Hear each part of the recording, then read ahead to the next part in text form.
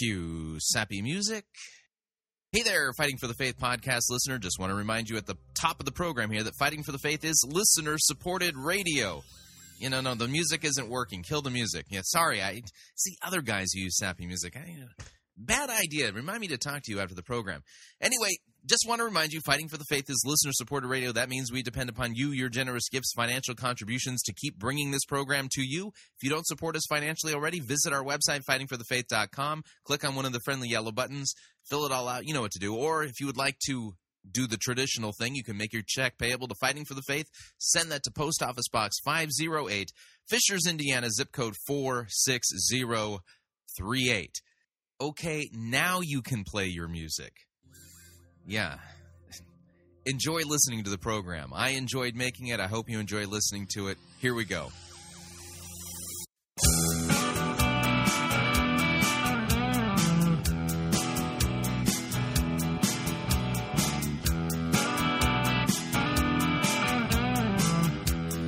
It's time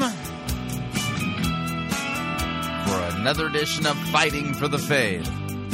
Tuesday, July 30th, 2013. It's going to be August, like in a couple of days. That means the fall is just around the corner. Cooler weather, football, yeah. Obviously, I have too much time on my hands.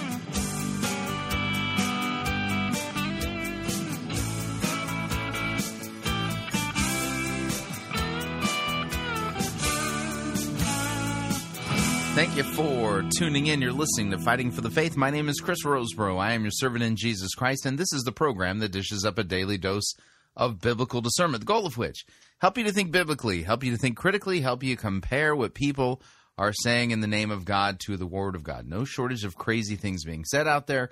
We take the time to look at what Scripture says in context. You'll find, again, I cannot overemphasize this.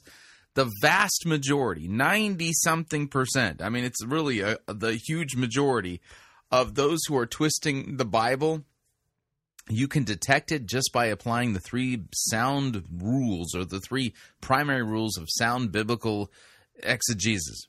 Context, context, context. Take that verse, put it back in its context, and presto, bellamo, you understand what Scripture is teaching. There's a lot of people out there who claim to be teaching something about the God of the Bible, claim to be teaching something about Jesus, claim to be giving you a biblical teaching, and that claim falls flat. In fact, it can't even hold up to scrutiny as soon as you compare what Scripture says to what the pastor is saying, or pastrix. And so, this, oh man, I cannot overemphasize this. Cannot overemphasize it. Get into your Bible and read it in context, and the vast majority of the Bible twists that are going on will evaporate. Now, that being the case, there is a group of Bible twist or false teaching that goes on that is really slick, because the person who's on the stage, and that's probably the right way of describing it, is claiming to be receiving direct revelation from God. God's speaking to them. And so they claim to be preaching and teaching to you the Word of God, but they're not preaching and teaching you the Word of God. What they're preaching and teaching to you is what they claim is a direct revelation they're receiving from God. And you can always tell a bad tree by its fruit. And what I mean by that, and what Jesus meant by that from the Sermon on the Mount, is doctrine, okay? False teachers will always do a very good job of putting on the pretense of good works, okay? And what I mean by that is that, these are people who might give to the poor, might have, some kind of a foundation set up where they're taking care of orphans in Haiti and things like that. That's to cover their tracks. So, listen, anybody can be good to other human beings. Listen, there's even pagans out there that treat their neighbors kindly. That is not the test as to whether or not they're a good tree bearing good fruit or a bad tree bearing bad fruit. That test is reserved to their doctrine. And so when somebody is holding to, believing, teaching, and confessing false doctrine is twisting God's word and claiming to be receiving direct revelation from God, well, you know that they're not receiving direct revelation from God, that they are a false teacher, a false prophet, and somebody who is to be avoided, to be marked as somebody to be avoided like the plague and to be warned about.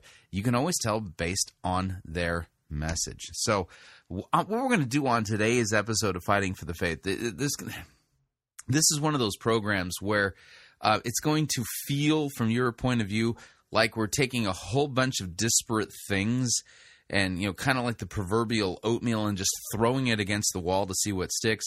I assure you that's not what's going on. This is, as I look how this program came together and the different segments that we're going to be covering, it's going to feel kind of herky-jerky. We're going to start with one thing and then we're going to turn left to go this way and then we're going to go that way.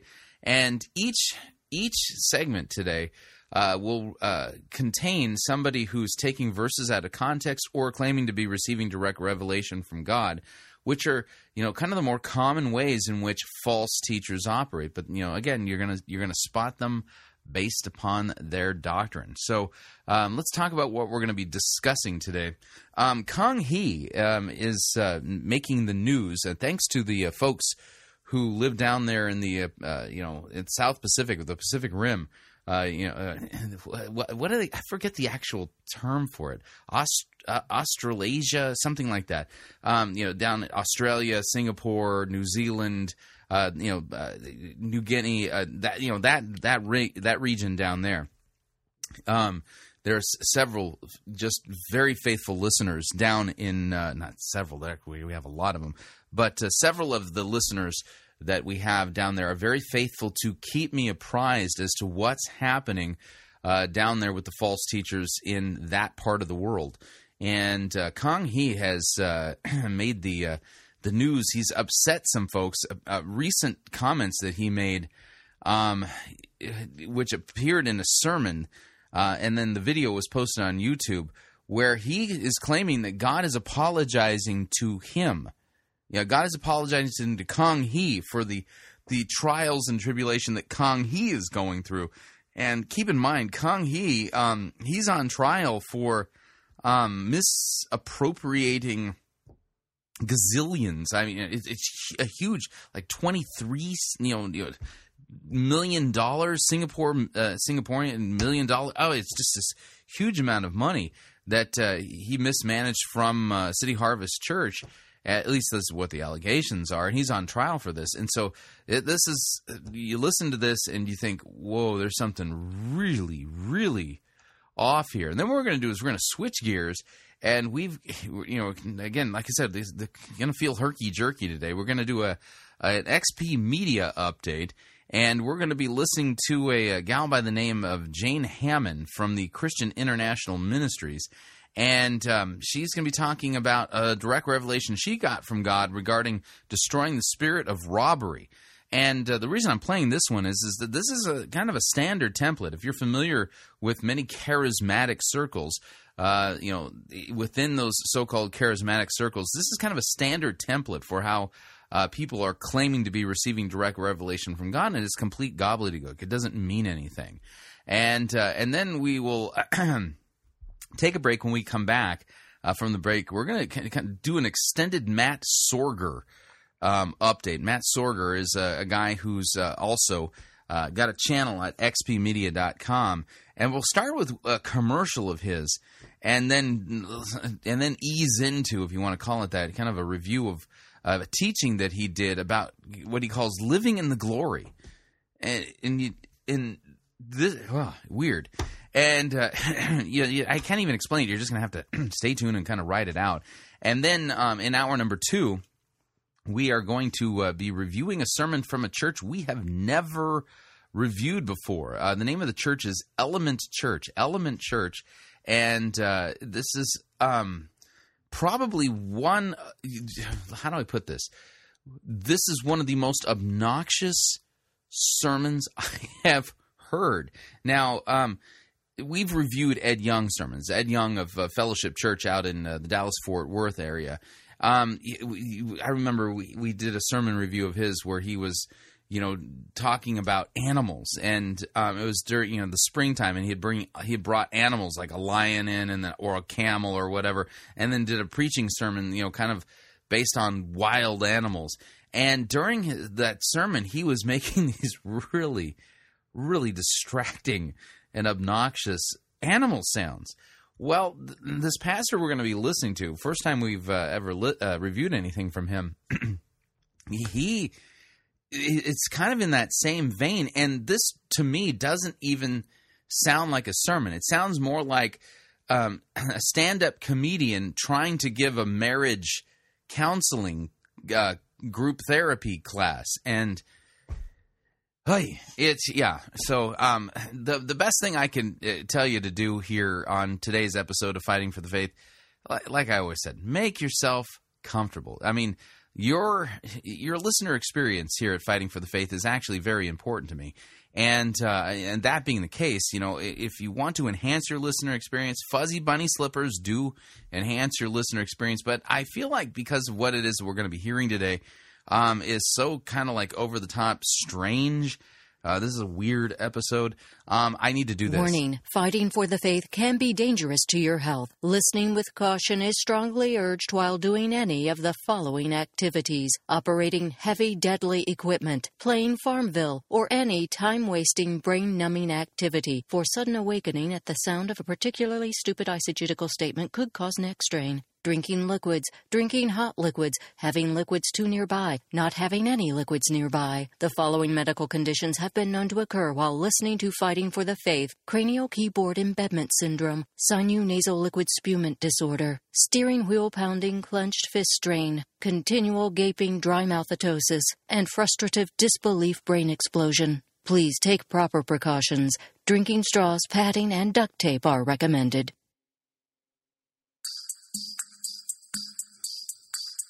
Yeah, that's right. This is the Pet Shop Boys. This is some of our money-grubbing televangelist update music that we use here from time to time here at Fighting for the Faith.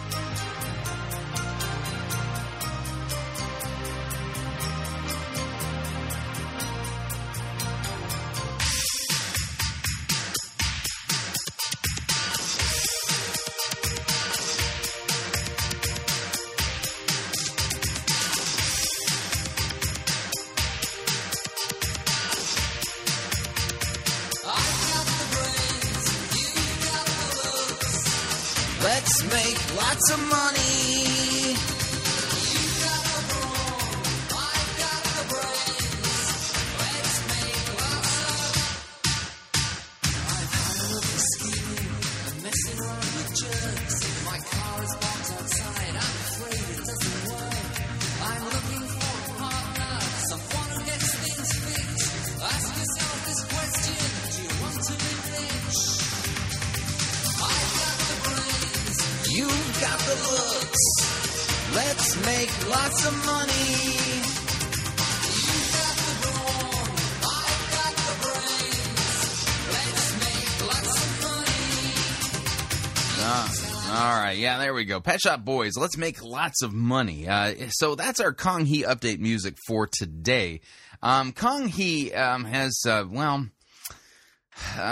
off a firestorm of upsetness. I know that's just so not the greatest way of putting it, but that's probably a correct description of what has happened down there in Singapore. And he made comments in a recent sermon that just has people really upset. And I'm going to play it for you. And in this segment of a sermon, you're going to hear him say that God apologized to Kong Hee. Now, again, this is the man whose wife spent $1 gazillion in Hollywood trying to work on her secular music career. And we've covered that here at Fighting for the Faith. You can look it up in the archives. But here's Kong Hee, and listen carefully to what he recently said. Remember, he's on trial for mismanaging church funds, in the tens of millions of dollars. Here we go. And say, my son, I'm so sorry that you need to go through this alone. Now, he here is talking about Jesus. Apparently, this is the Father's apology to Jesus before his crucifixion. Listen. But you need to die, and you need to go through this to be the Savior of the world.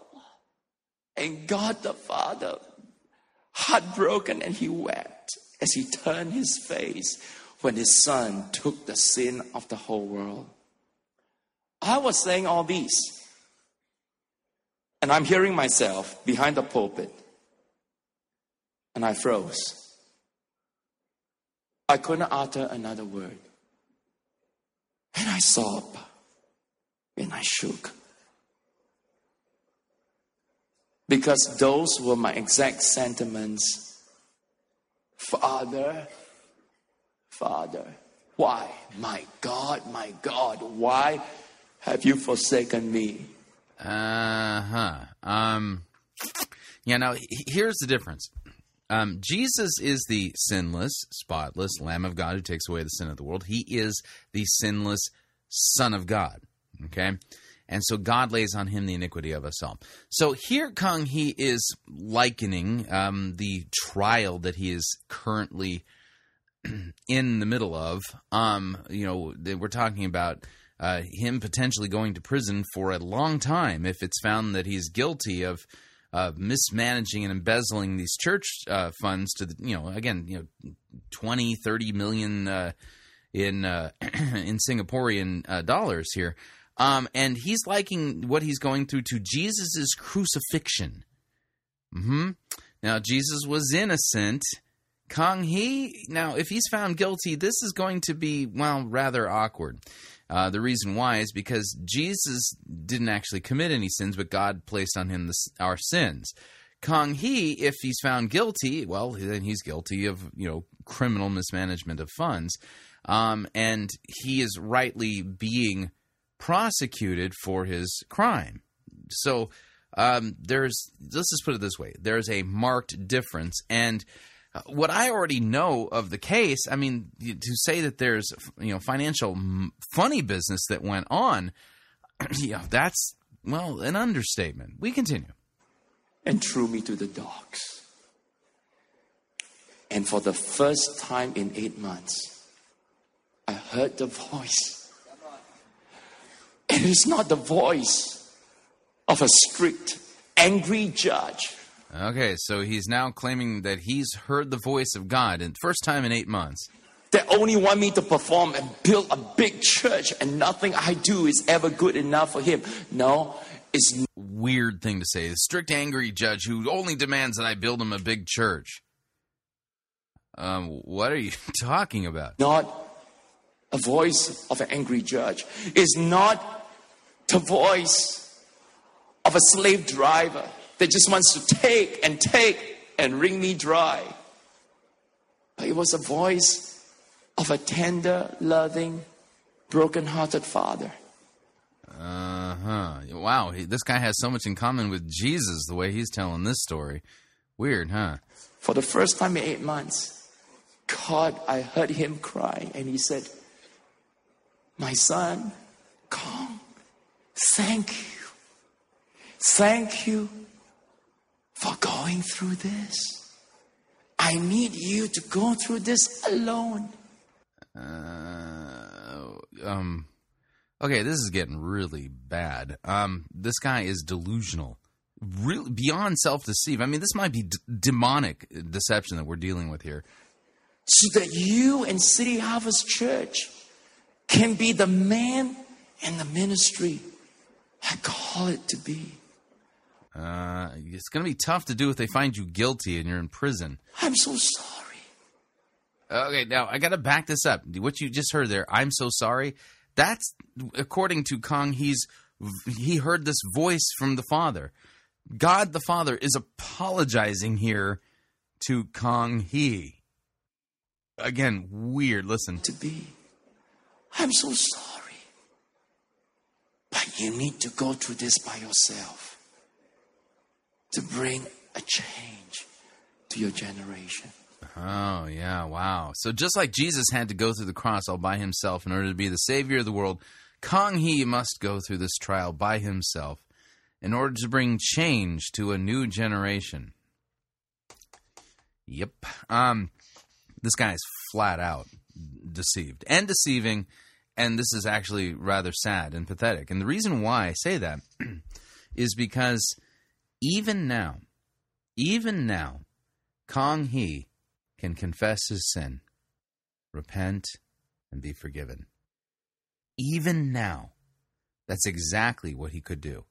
But rather than do that, we have him pretending like he's hearing the voice of the Father, apologizing to him for the trial that he's going through. But not to worry. There's kind of a silver lining in the storm of the trial, and that is that God the Father intends for Kang He to go through all of this so that Kang He can be the instrument by which God brings change to the next generation. Not only is this shallow, not only this, it's vapid. It's just ridiculous. This doesn't mean anything. The sad part about this is that this shows that he is truly self-deceived, doesn't know what the gospel is, and doesn't understand the mercy of God won for him on the cross. Even now, he could come clean, repent, and be forgiven. But that's not what he's doing. Instead, we got this dog and pony show where he's claiming to be receiving direct revelations from God the Father, the result of which is supposed to, be him going through this suffering alone so that God can bring change to the next generation. So, in other words, Kang He thinks of himself as kind of like the Messiah for the next generation. And the suffering he is going through is very much in the same kind of ballpark as the suffering that Jesus went through.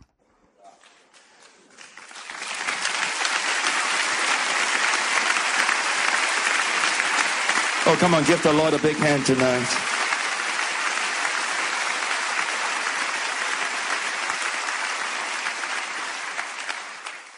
I hear God saying for the first time in 8 months, I love you. I love you.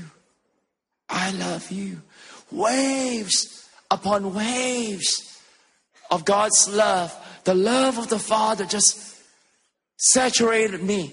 All I could say was, Abba, Abba, Abba, Daddy, Abba. And so this is Kang He crying out like he's Jesus on the cross. Father! I knew everything was going to be all right. Yeah. Now, this, by the way, the video footage here looks like it's from last year's President's Conference. But this story, these statements, as the trial's going on and things he's said in light of the trial are beginning to surface on the internet and people are paying attention to it, it's creating all kinds of controversy. So thanks to the folks living down in the Southern Pacific Rim area, thank you for bringing this to our attention and the controversy. And, this is, again, if you really think about the implications of what he's saying, it's not only sick, it's actually tragic and sad. We're seeing a sinner implode under the weight of his own sin. And rather than repent and be forgiven, no, he's claiming to be receiving direct visions from God and God apologizing to him for the cross that he's having to bear in order that he can be the means by which change for the next generation can come about. Yeah, this is truly, truly sad. Moving along. All right, so kind of with our theme today of direct revelation mixed with Bible twisting, it's kind of a cocktail of deception, if you would. Here is Jane Hamon of Christian International Ministries discussing a direct revelation that she received regarding destroying the spirit of robbery. And if you've spent any time in charismatic circles, then you will know and recognize that what she is saying falls into a kind of a standard template that you hear from charismatic prophetic types. And when you actually take the time to think about what it is that's being said and start pushing on it a little bit, it doesn't make any sense, and it's not even useful or helpful. Let's listen in. Here's Jane Hamon. Hi, I'm Apostle Jane Hamon, and I'm coming to you. Sorry, did I fail to mention that she calls herself an apostle? Yeah. If any living person actually claims to be an apostle today and they are in your church, run. I mean, and not that is not an overstatement. Run. There are no living apostles, period, today at all. Not one. That office is closed, and it was only open to those whom Christ sent, and they had to be eyewitnesses of the bodily resurrection of Jesus. Apostle Jane, no, that's problematic on two levels, but I just addressed the one. We continue. Beautiful Santa Rosa Beach, Florida, from Vision Church and Christian International. I wanted to take a few minutes to share with you some of the keys that God has brought to us during this last season of time that have really been positioning us for an incredible season of breakthrough. Now, see, this is like standard boilerplate charismatic church template here. I want to share with you the keys that God has given us for breakthrough, and all these buzzwords are there. And if you've spent any time in these types of churches, then you're aware of the fact that the template comes out regularly, and some of the words change, but the standard template is the same. Oh, these are the keys. God's given us this word in order for people to experience breakthrough in this season and things like that. And it all amounts to nothing. I mean, I would say that it amounts to like something like magic beans. The problem is when you read the story of Jack and the Beanstalk, it's kind of a bad analogy because the beans actually turned out to be magic. But in this case, these are not magic beans. These are just ordinary beans being sold to you as if they're magic beans, and there's no magical properties whatsoever. You can plant them, and overnight a beanstalk will not appear. We continue. At the beginning of 2013, the Lord really spoke to me out of Deuteronomy 23, verse 5, that says that the curse will be turned into a blessing for us because the Lord loves us. All right, let's take a look at that passage. She's claiming that the Lord really revealed something to her from that verse, speaking out of that verse. And what's fascinating here is that if you look at the context, remember our 3 rules for sound biblical exegesis are context, context, context. When you take a look at the context of this passage, what she's saying doesn't make any sense.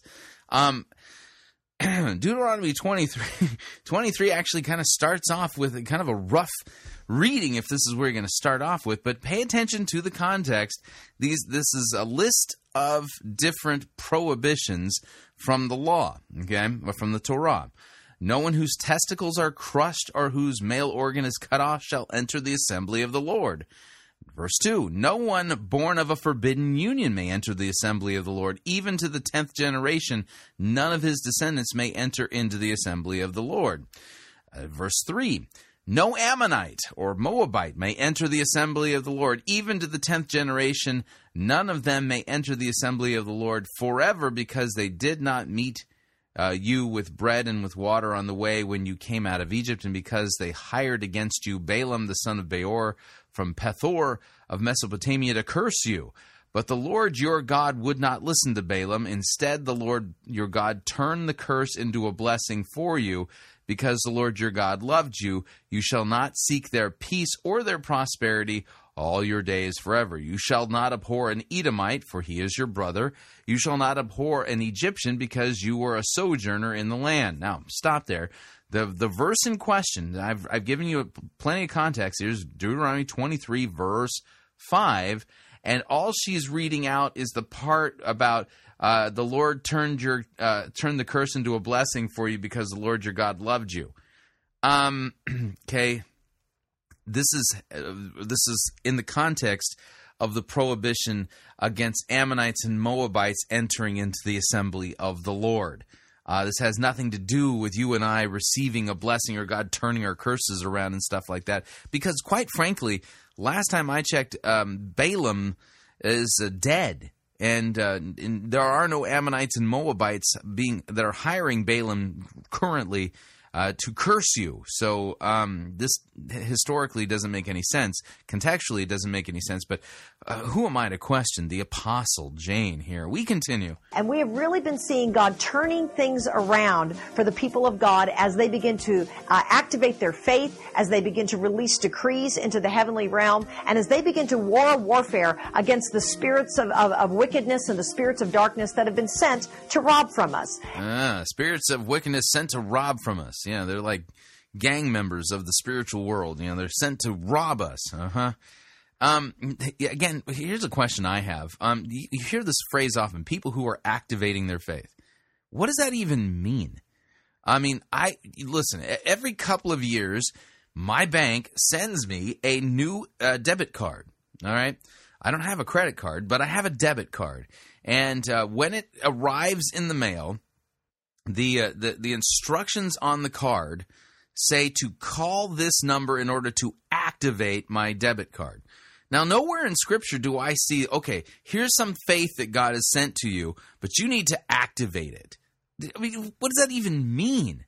And so last year, about halfway through the year, the Lord started speaking to me about one particular assignment that's been coming against the people of God that's called the spirit of robbery. And I prayed with a couple that we knew that were very prosperous in business. So she's receiving direct revelation. There's something that's coming against Christians, the spirit of robbery. Oh, man. Wow. Well, this sounds terrible. The spirit of robbery. You know what this reminds me of? It reminds me of, somebody who comes to your door, knocks on your door, and says, listen, I receive sympathetic vibrations from the pixie world. And in fact, I'm after walking by your house, I can feel the vibrations, and I think your house is infested with Cornish pixies. And therefore, for a small fee, I'd be happy to rid you of your pixie problem. And you look around your house and go, I don't see any pixies. Well, of course, you can't see them. You're not enlightened like I am. I'm sympathetic to the pixie world. And so they're willing to, solve the problem for a minor fee. Mm-hmm. Right. Okay, so we've got, the Apostle Jane here receiving direct revelation from God to give us the inside skinny on something we've never heard of before, the spirit of robbery. Whoa! I'm so glad she's got the keys and the solution on how to break this. The meeting that we were at, the Lord said, go break a spirit of robbery off of this couple. I kind of argued a little bit because I thought they were very blessed, but the Lord said, no, the enemy's been robbing from them. So I went back and laid hands on them, and apparently they'd actually had 5 different business deals just fall apart at the last minute over the last 6-week period of time. And so we prayed, and we began to decree what it says in the Word, where the enemy, when he's caught, he has to pay back double. There's actually another scripture that says if you catch a thief, he has to pay back 7 times as much. It's standard false teaching from the charismatic movement here. Standard false teaching.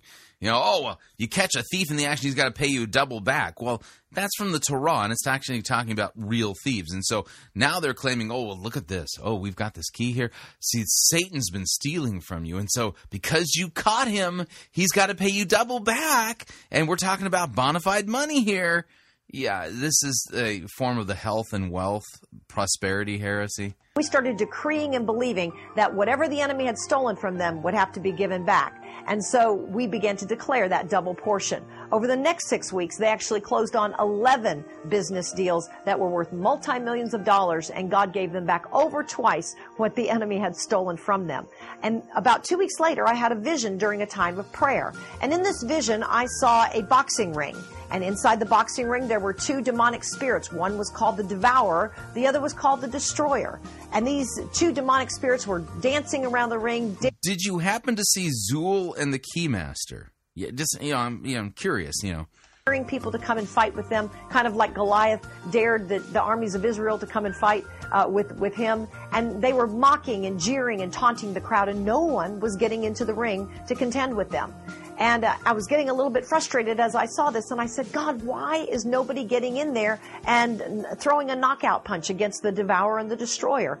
Until I saw them dance around, and I read the back of their robe. You know how boxers come out and they have those robes on?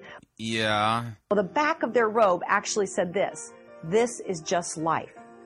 And I began to realize that the devourer and the destroyer were coming in. You know, the scripture says that the devil has come to steal, to kill, and to destroy. We shouldn't be surprised when he tries to do that. Oh, I'm so glad you've got all this secret information that nobody else has access to because, you know, of course, you're an apostle and you can see into the spiritual realm and receive these direct revelations. Where would the church be without you? But what happened is that because we were thinking, well, this is just life. The economy's bad. That's why my finances are bad. Or maybe I'm getting older. That's why my health is bad. My children have gone off to college. That's what happens when kids go off to college. And we just accepted this is just life. And we just let the devourer, we let the destroyer come in and rob from us. And so I began to say, absolutely not. We're not going to do this anymore. We're stripping off the robe that says this is just life. And we're going to begin to lay a hold in the spirit and begin to war against these spirits that have come to rob from our health. They've come. Yeah, I think you're the one who was sent by the devil to rob people of sound doctrine, to rob people of a focus on Christ, to rob people of what the Bible really says, and to focus people's attention on you rather than on Jesus. Rob from our wealth. They've come to rob from our family, from our vision, our churches, our ministries, all these areas where the enemy has been robbing. And we've begun to war. We've begun to decree. And we have been watching people's family members come home. We've been watching miracles happen in people's bodies as they're being healed and restored. We've been watching finances. Sounds so exciting. How about people brought to repentant faith and trust in Christ for the forgiveness of their sins? We know you don't teach sound biblical doctrine because you claim to be an apostle. You get what I'm saying here, folks. Again, this is standard boiler template stuff that we're listening to, kind of a cocktail, mixture of scripture twisting with so-called direct revelation. None of it is true, and these people are false teachers. They're either self-deceived, deceiving, or deceived by the devil, but what they're saying, this isn't biblical Christianity, nor is it even remotely close to the message of the gospel or the correct message regarding true Christian sanctification in Christ. All right, we're up on our first break. If you'd like to email me regarding anything you've heard on this edition or any previous editions of Fighting for the Faith, you could do so. My email address is talkback@fightingforthefaith.com, or you can subscribe on Facebook. It's facebook.com/Pirate Christian, or you can follow me on Twitter. My name there, @Pirate Christian. Quick break. When we come back, we have a kind of an extended Matt Sorger update. We haven't really done too much with him, but we'll be doing more in the future starting after this break. Stay tuned. We'll be right back.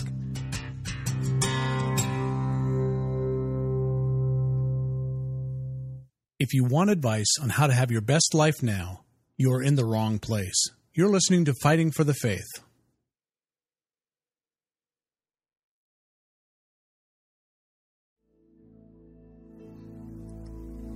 This is the air I breathe. This is the air I breathe.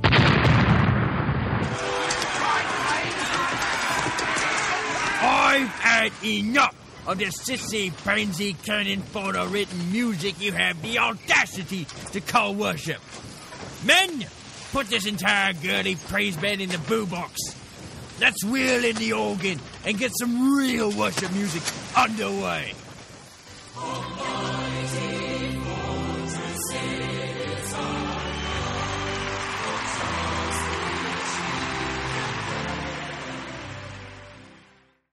Ye be listening to Pirate Christian Radio.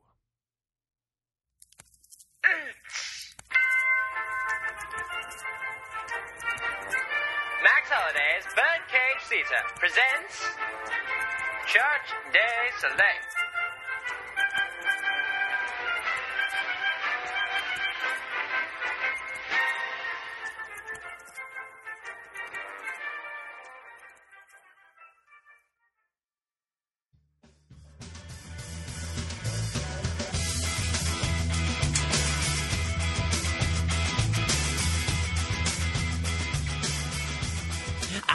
Hello, and greetings to the Wallace Tapley Show. I'm your host, Wallace Tapley, and my official title is the only mostly accurate prophet of the end times. Some of my competitors call me the 2 2/10 weasel of the apocalypse, but I do my best to ignore their comments of hate and derision. I do have an update this week. Yes, my direct revelations from God this week have told me something very, very special. It should be coming in right about now.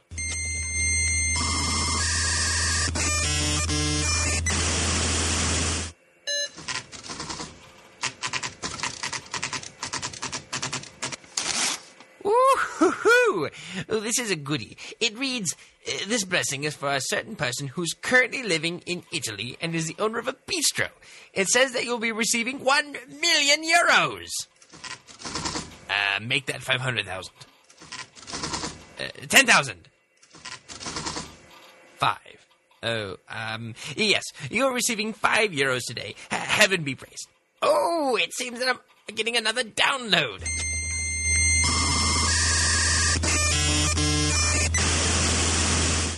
I do believe that it's a result of next year's Super Bowl. This could turn out to be very profitable indeed. It says the winner of the next year's Super Bowl will be the Chicago Cubs. No, wait, that's not right. I mean the LA Lakers. No, that's not right either. I do apologize, folks. My computer suffers from Plato's tenfold error syndrome from time to time. Oh, here we go. It says handshake error. Well, that's all the time we have for today, folks. See you next time on the Wallace Tapley Show. Goodbye!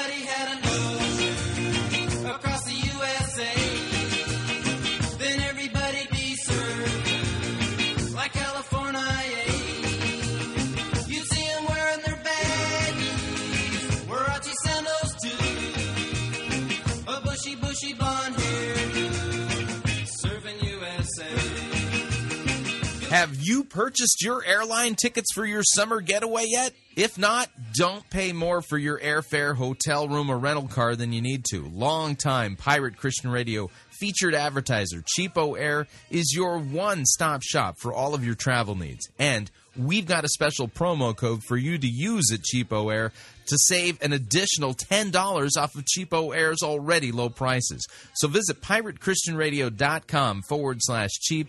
Write down the promo code, then click on the web banner and book your travel today. And remember, a portion of your purchase will go to support Pirate Christian Radio. That website address, again, is piratechristianradio.com/cheap. And thank you for your support. Cowabunga.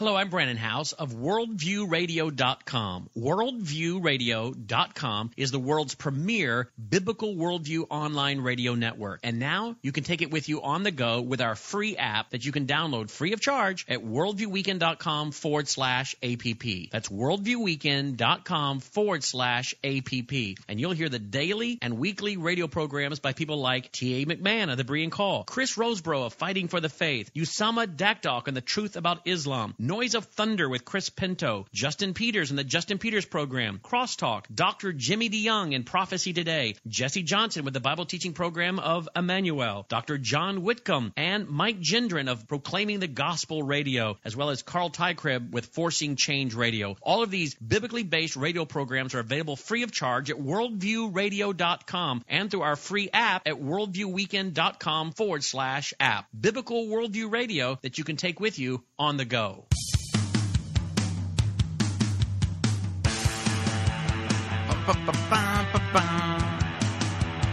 All right, we're back.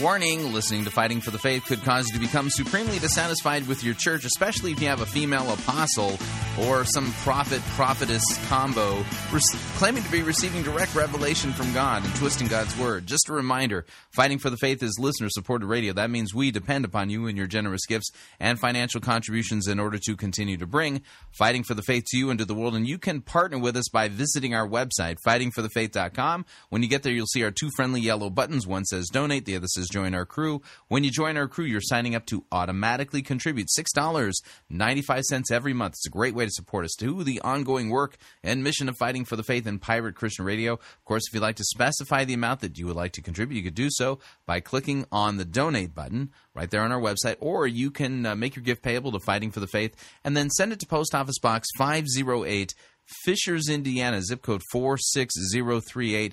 And let me thank you for your support. We truly cannot do what we're doing without it. Now, little quick announcement here. A little bit of a brouhaha on the internet, and of course I stuck myself right in the middle of it.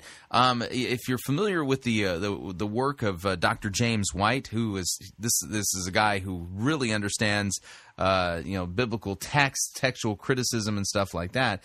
Well, on the AOMin website yesterday, there was a blog post taking Chris Pinto to task. Chris Pinto is another broadcaster who also broadcasts on Brandon House's Worldview Radio Network, and he has a video out there where he claims that Codex Sinaiticus is a forgery of Jesuit origin, and of course James White completely disagrees. In fact, I'm as somebody who can read these texts, I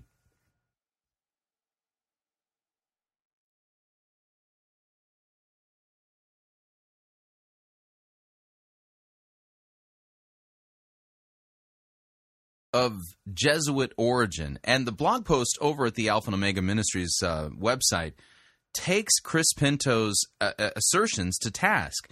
And so there's been people who, from time to time email me, and they'll say things like, well, do you hear some of the things that are being said over at Worldview Weekend? And it's like, well, yeah, okay, I don't really listen there. I'm one of the broadcasters there, and I was invited to be one of the broadcasters over at Worldview Weekend. Now, I understand that is an evangelical broadcasting outfit, and Brandon and I were friends, and theologically, we don't see eye to eye on a lot of things.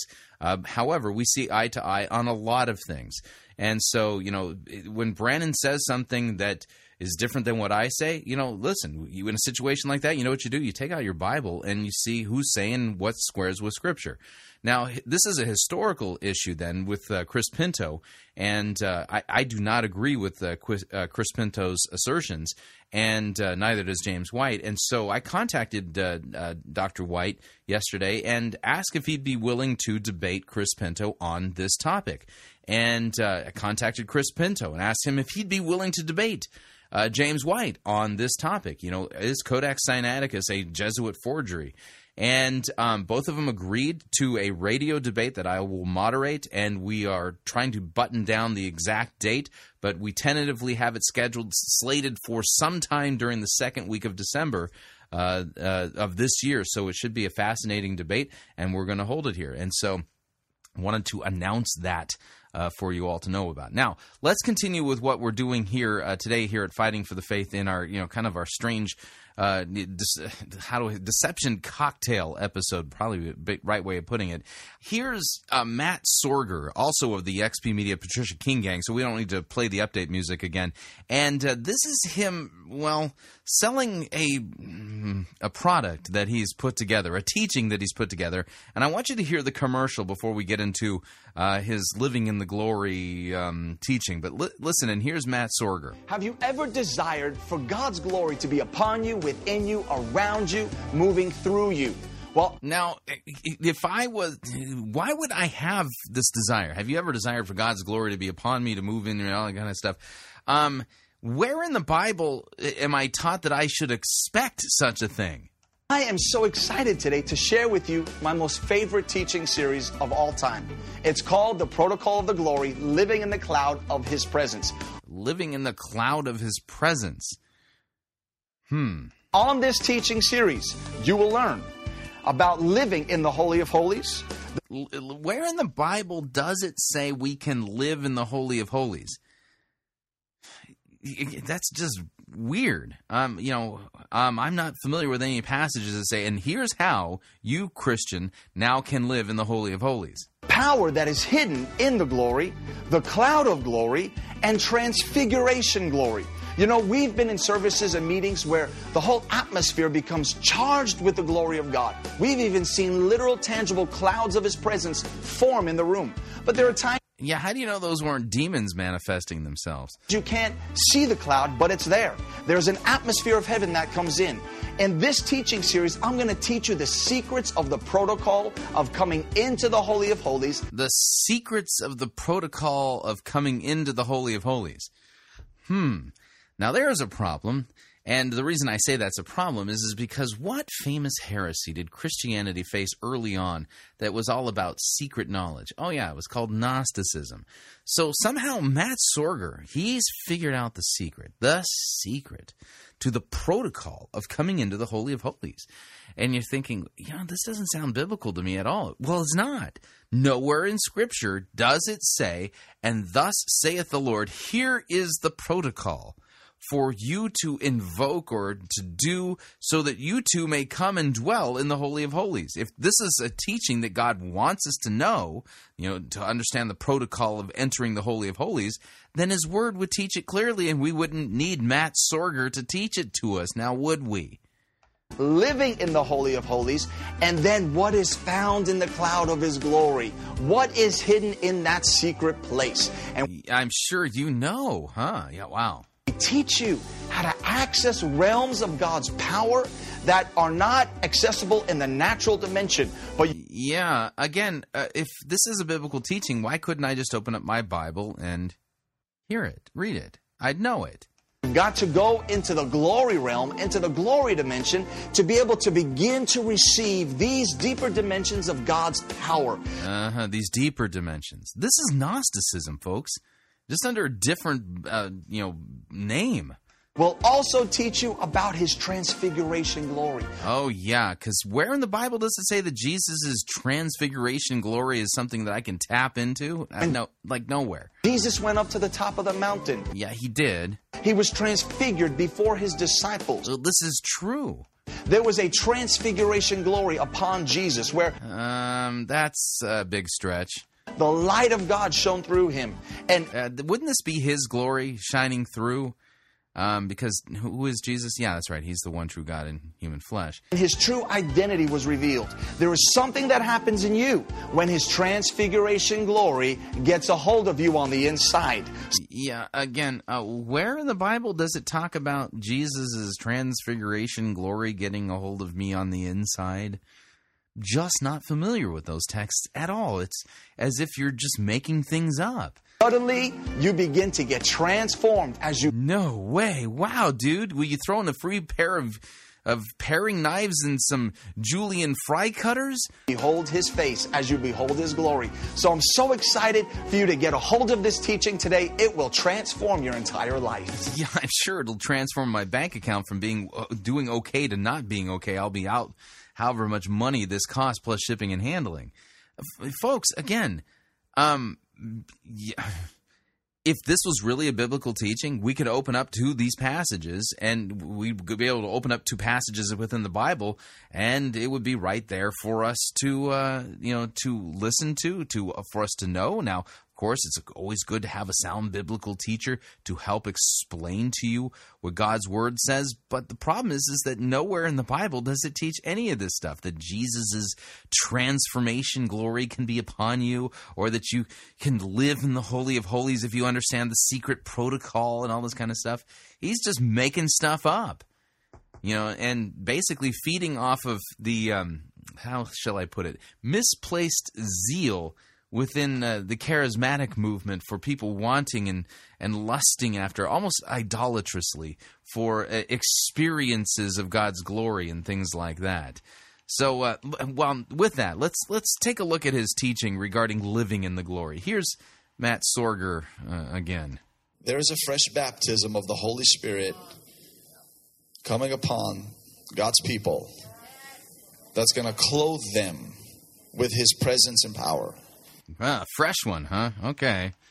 I want you to get ready tonight for a fresh baptism of fire. Oh, this sounds a lot like Patricia King. Get ready for a fresh baptism of fire. And the grace of God is so good that even where you cannot change yourself, the fire of God will consume everything out that needs to go. And God's presence, his abiding presence. Have you been watching Patricia King's Burning Man videos? In you will transform you in ways you... Sorry, Man of Fire. Yeah, it was an interesting slip of the tongue. Cannot change yourself. Luke 24:49 says to be clothed with power from on high. Jesus said, go wait until you're clothed. Another translation says until you're endued with power from on high. You see, to be endued with power means to be clothed with power. Again, he's got kind of a twin thing going on here. Bible twisting along with direct revelation. Luke 24, yes, is talking to the disciples to wait until they're clothed from power on high, and that was fulfilled in Acts chapter 2. This is not a command for us. We're not supposed to wait until the Holy Spirit comes. The Holy Spirit's already here. Clothed with power, clothed with glory, clothed with glory. So now, how many want to see signs and wonders and miracles and deliverance and all that stuff overflow out of your life?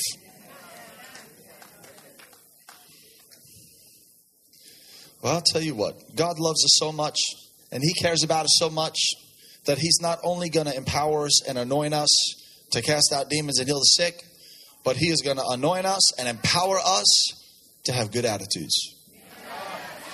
Oh, well, that'll just transform everything. Can you imagine a whole bunch of people clothed with a new baptism of fire where they have good attitudes? Oh, that'll just, peace will ensue, I'm sure. He's going to anoint you to be patient. He's going to anoint you to be kind. He's going to anoint... No, wait. He's going to anoint you. These, which are the patience, kindness, gentleness, self-control, those are the fruits of the Holy Spirit already listed in Scripture. And the Holy Spirit produces that in Christians already without a fresh anointing. You get what I'm saying? You with love. He's going to anoint you with self-control. He's going to anoint you and clothe you and endue you with power so that you have enough self-control to keep your mouth shut when you need to keep it shut.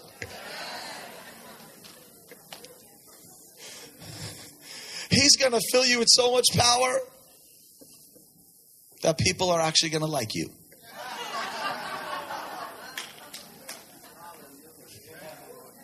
Hallelujah.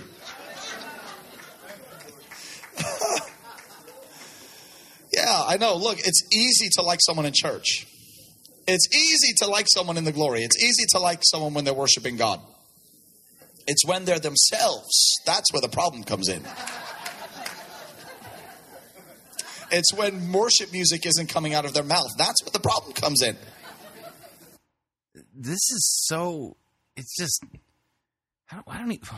Junior high-ish? I mean, sophomore-ish? It's just... This is so ridiculously adolescent. I love you in church. Just go and sing. Amen. We'll be great. No, but God doesn't want to just anoint you to see visions and be caught up to heaven. He wants to anoint you to clean your bathroom.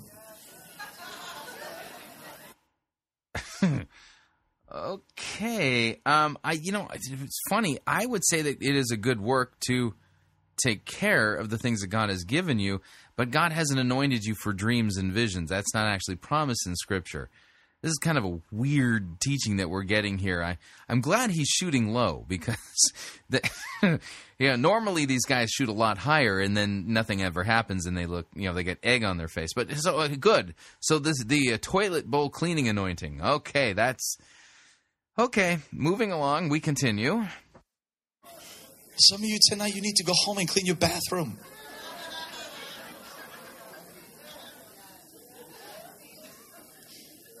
Lord Jesus, clean the mold out of your bathtub.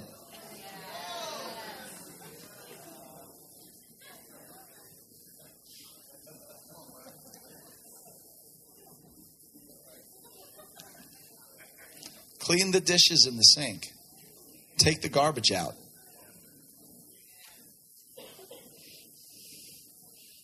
Respond to someone with a good attitude.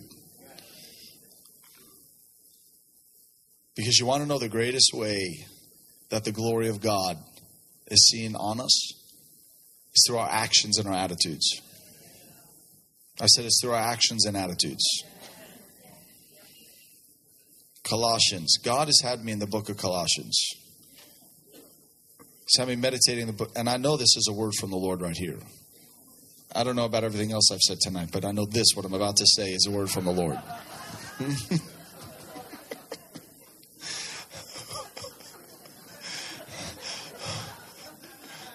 When this is like a mocking demon. You know what I'm saying? When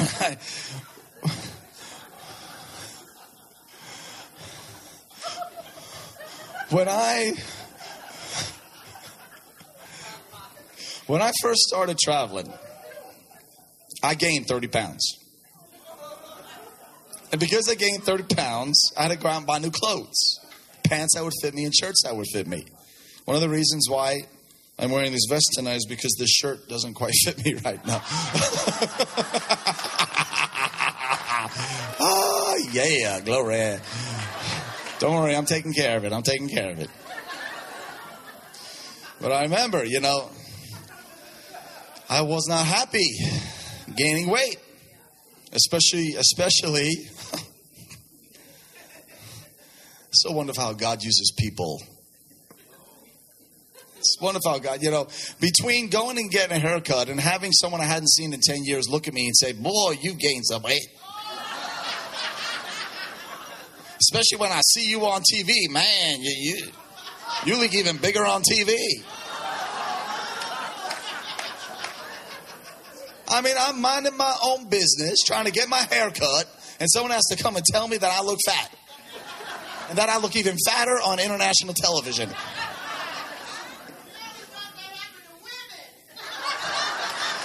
They say television puts like 10 extra pounds on you. I mean, if you want to look good on TV, you got to be like, ooh.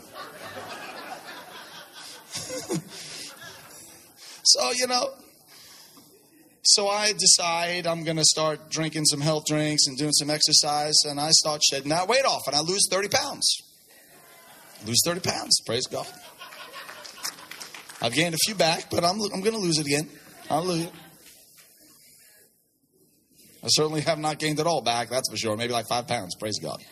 It'll be off after this weekend.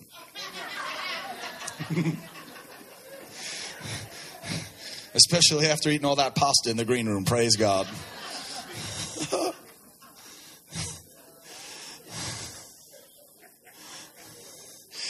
So I started to make some changes. I started to eat healthier. I started to do some exercise.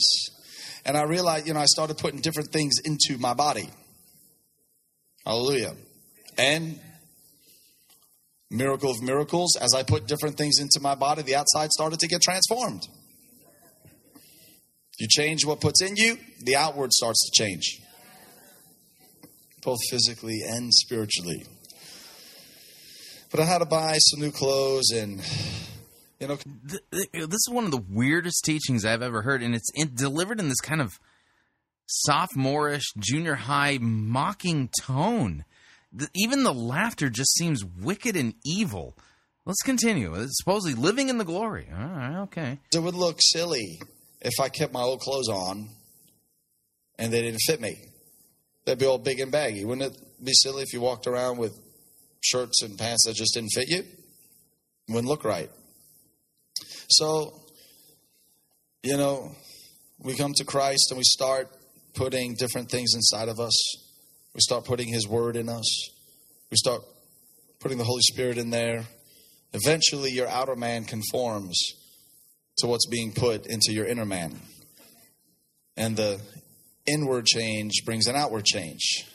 And then what you have to do is put on some new clothes to match the new person that you are on the inside. And how exactly am I supposed to do that? You got to put on some new clothes to match. Hallelujah. And so we begin to put on new clothes. We begin to put on new behavior that matches who we really are on the inside. Begin to shed old things. Begin to shed baggage. You begin to shed bad attitudes. You begin to shed unhealed wounds and sin. It's like losing weight. So you're talking about Christian sanctification, right? You're losing weight in the spirit. And when we lose the weight, we have our old clothes and our new clothes. But for some reason, a lot of us decide to keep our old clothes somewhere hidden away in the closet. The ones that don't fit us anymore. We have all the old clothes. I mean, we keep them, but they don't even fit. It's true. I mean, we keep old clothes that don't fit who we are anymore. You see, to be clothed in Christ is not only to have Jesus on the inside, but it's to be clothed with his nature and his action and his behavior on the outside. It's to put on new clothes. Okay, I need you to be teaching me Christian sanctification from a biblical text. That match who we really are now. And it's like we keep these old clothes as a backup plan just in case we gain the weight again. Some of you have like 5 sets of clothes in your closet. For all different sizes. And you keep a backup plan for backsliding.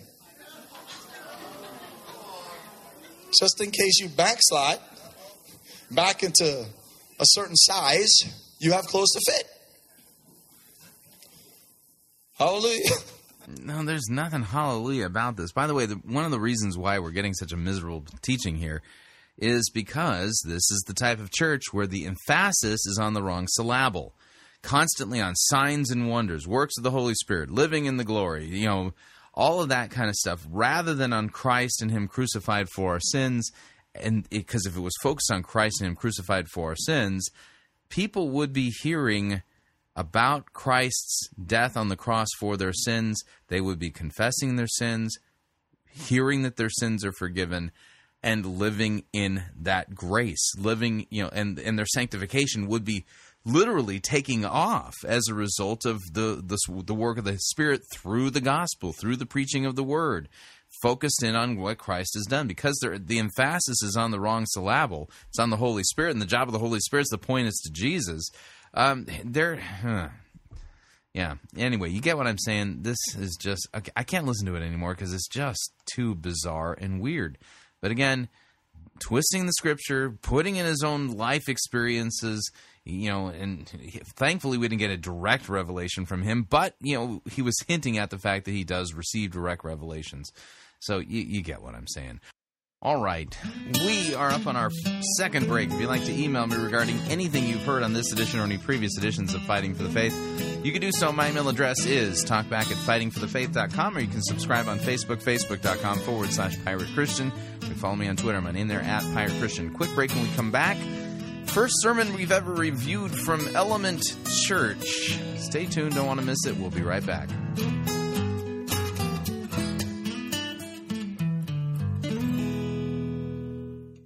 God doesn't need your good works. Your neighbor needs them. You're listening to Fighting for the Faith. Pirate Christian Radio Theater presents Death of a Salesman. Are ye a salesman? Why, yes, I am. Can I interest you in some...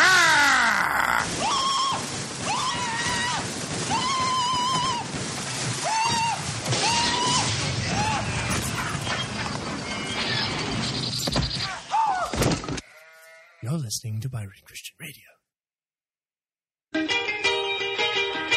If everybody had a nose across the USA, then everybody'd be served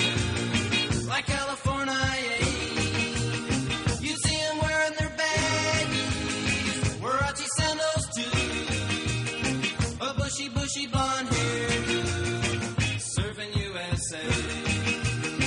Have you purchased your airline tickets for your summer getaway yet? If not, don't pay more for your airfare, hotel room, or rental car than you need to. Longtime Pirate Christian Radio featured advertiser Cheapo Air is your one-stop shop for all of your travel needs. And we've got a special promo code for you to use at Cheapo Air to save an additional $10 off of Cheapo Air's already low prices. So visit piratechristianradio.com/cheap.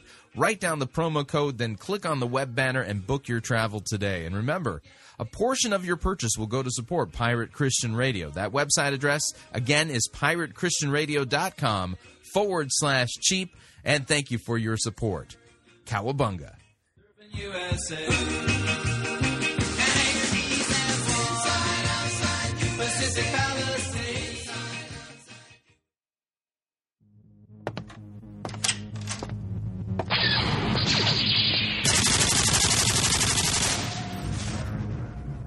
Oh, hey.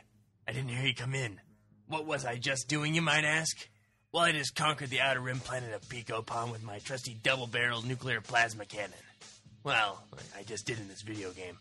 But how is it possible for someone like myself to play 13 hours straight and not get a headache? It's quite simple, really. It's because I wear gunners. When I'm rocking these babies, I'm unstoppable. They're not limited to just games, mind you. Oh, no. I rock the spreadsheet, the PowerPoint, the word processor, and when that's all done, I hop in my T16 and fry me some toasters. If you want to get in on the action, then head over to piratechristianradio.com/gunners. You gotta see it to believe it.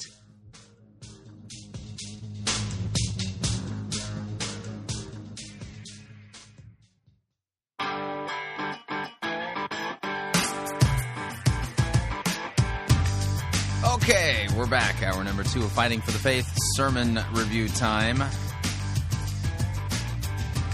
Been finding a lot of new churches to add into my ever-expanding library of the worst sermons ever preached in the history of Christianity. Over 2 terabytes now.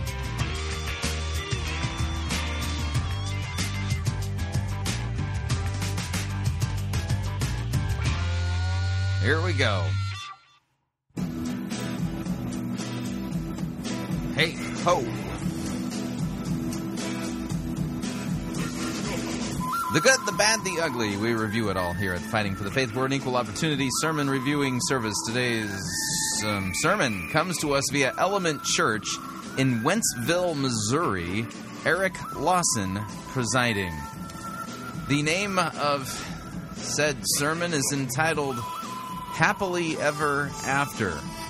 And the best way I can describe this is that, well, it's a stand-up comedy routine masquerading as group marriage counseling with a couple of out-of-context verses thrown in to create the false impression that it's actually a biblical teaching that you're getting from the stage there at Element Church on this particular Sunday.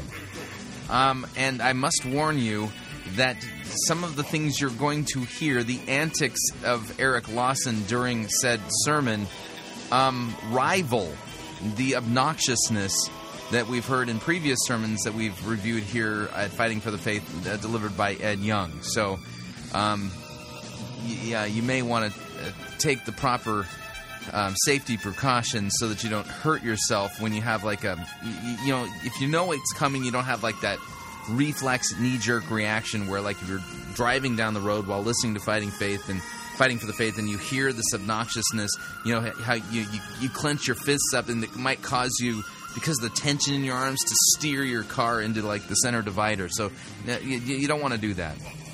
But let me go ahead and kill the music here. And without any further ado, here is Erik Lawson again.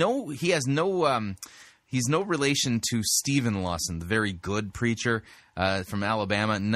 As far as I know, no relation to him at all. But here's Erik Lawson, Element Church, Wentzville, Missouri. Happily Ever After. Here we go. Missed you guys, but had a great time last week at my pastor's church, Pastor Steve's church, and it's fun getting to go out and speak at some other places from time to time, because I learn as a pastor and I bring back ideas, but here's what I usually learn. I love Element Church. I can't wait to get back. Greatest church in America. Just love you all, and so thank you. And I'm excited about this series that we're starting. And it's called Happily Ever After, a fairy tale romance. How many want some more romance? That's why you're all here. Glad you're here. Yeah, I don't go to church to get more romance. I go to church to hear Scripture preached to me, and it's about Jesus. So I don't go to church to get mo romance. You know, fairy tales, man, we love them. We grew up on them. We still watch them. We love a good fairy tale. We love Snow White and Cinderella and Beauty and the Beast and Rambo and Sleeping Beauty. And man, we love a good fairy tale. And now the stand-up comedy routine has begun. Over the years, since childbirth, we've been weaned on these things called fairy tales.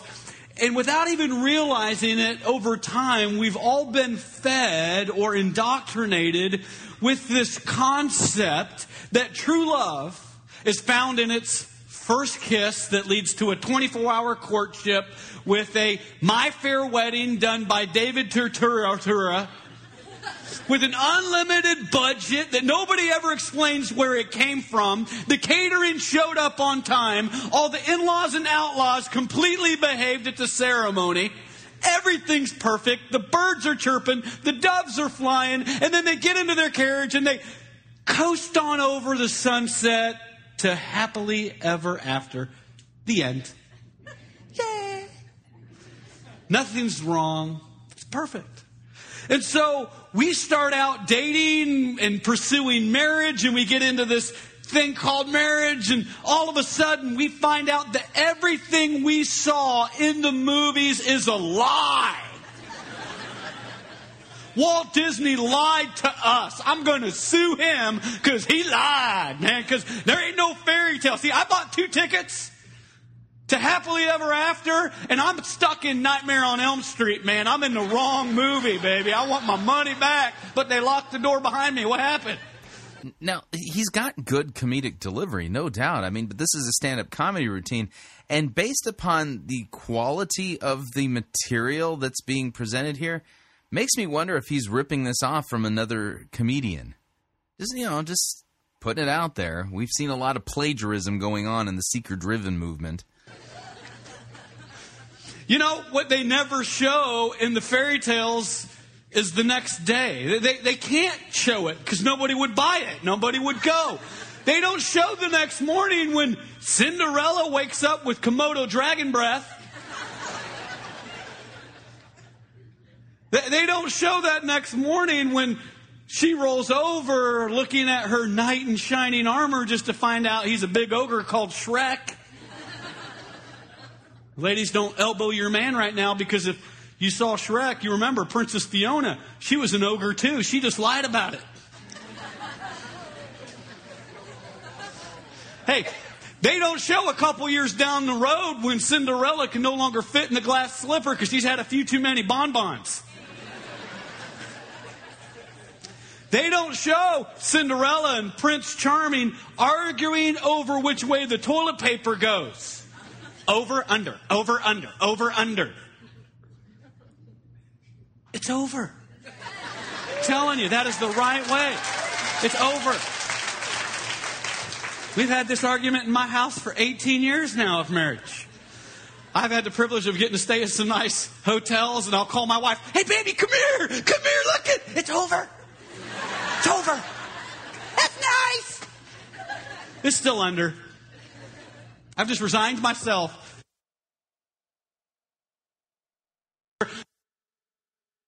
Oh. You don't see that. You don't. Yeah, now, that was a technical glitch on their part, not mine. You don't see Cinderella with fingerprints all over her dress and her hair frazzled and monkeys all over her, and Prince Charming comes home, "Hi," and she's all, "You did this to me!"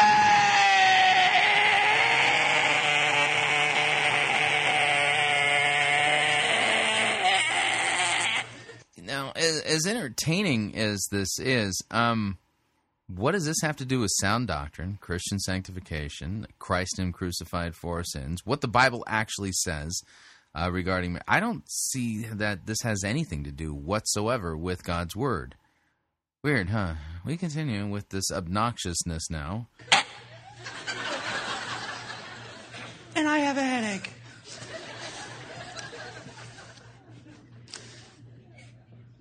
You know, you probably figure it out by now. There is no such thing as a fairy tale romance. Oh, dude, you lied to me on the postcard. That's why I came. You know why? Because those are taken out of the wrong book. They're taken out of a storybook, a fairy tale book. But there is a formula in God's Word, in His book, the right book, that if we will readjust our expectations in line with God's book, His story, that we can have a happily ever after ending, where we can stay in love and continue to fall in love and grow old together and hold hands and still kiss and walk around the lake taking hits off one another's oxygen tanks and still in love. And we can do that if we will get our head out of the storybook and get our head into God's book. We can truly have great romance and a great happily ever after ending. Really? So the Bible promises Christians great romance and a happily ever after ending. I seem to recall certain passages of Scripture talking about how Christ ends up causing, family conflict oftentimes. And there's even in the New Testament instructions for people whose spouses, how do we put it? They continue to be willing to stay married to their Christian partner, but their heart's not in it, kind of stuff. And, what do you do in a situation like that? But what if your spouse leaves you because you're a Christian? The Bible doesn't actually promise Christians a happily ever after, because here's the deal. In every marriage relationship, every marriage, there's two sinners, two of them. Okay, one male, one female. And of course, I'm not into this progressive thing where you got the same-sex marriage thing. That's not a marriage. That's just flat-out sin. Okay, but in a marriage, there's two sinners. And, there's got to be a way for, Christians to work through the fact that they are simultaneously justified before God because of Christ and still have their sinful nature that they have to deal with. In other words, it takes some pretty good sanctification work on the part of the Holy Spirit to sanctify each of the partners within a marriage. And the secret, there's no secret, by the way, but the thing that keeps a Christian marriage together, it's the forgiveness of sins. Just like our relationship to God is reconciled because of the forgiveness of sins, our relationship to each other, married-wise, that's reconciled through the forgiveness of sins. I don't think Erik Lawson's going to get there, but, let's continue with the stand-up comedy routine. It's so entertaining, isn't it? It won't be problem-free, and it won't be without some friction and some tension, but a great marriage and a great romance is attainable if we'll follow God's plan. And so that's what we're going to do over the next couple weeks. Let's look at James. This is going to be our text passage today. The book of James, chapter 4, verse 1. James begins this passage with a question. What causes fights and quarrels among you? It's simple. Her. Now, wait a second here. Let's apply our 3 rules for sound biblical exegesis. They are context, context, and context. Is James chapter 4, verse 1 a passage talking about why do quarrels arise in marriages and what's the solution to that? Well, let's take a look at the context. James chapter 3, verse 13. Who is the wise and understanding among you? By his good conduct, let him show his works in the meekness of wisdom. But if you have bitter jealousy and selfish ambition in your hearts, do not boast and be false to the truth. This is not the wisdom that comes down from above, but is earthly, unspiritual, and demonic. For where jealousy and selfish ambition exists, there will be disorder and every vile practice. But the wisdom from above is first pure, then peaceable, gentle, open to reason, full of mercy and good fruits, impartial and sincere. And a harvest of righteousness is sown in peace by those who make peace. So what causes quarrels and what causes fights among you? He's talking about in the church, Christians. Is it not this, that your passions are at war within you? You desire and do not have, so you murder. You covet and cannot obtain, so you fight and you quarrel. You do not have because you do not ask. You ask and do not receive because you ask wrongly, and to spend it on your passions. You adulterous people, do you not know that friendship with the world is enmity with God? Therefore, whoever wishes to be a friend of the world makes himself an enemy of God. Yeah, that's the context of James chapter 4, verse 1. I went back to James chapter 3, verse 13, and kept reading all the way through verse 5.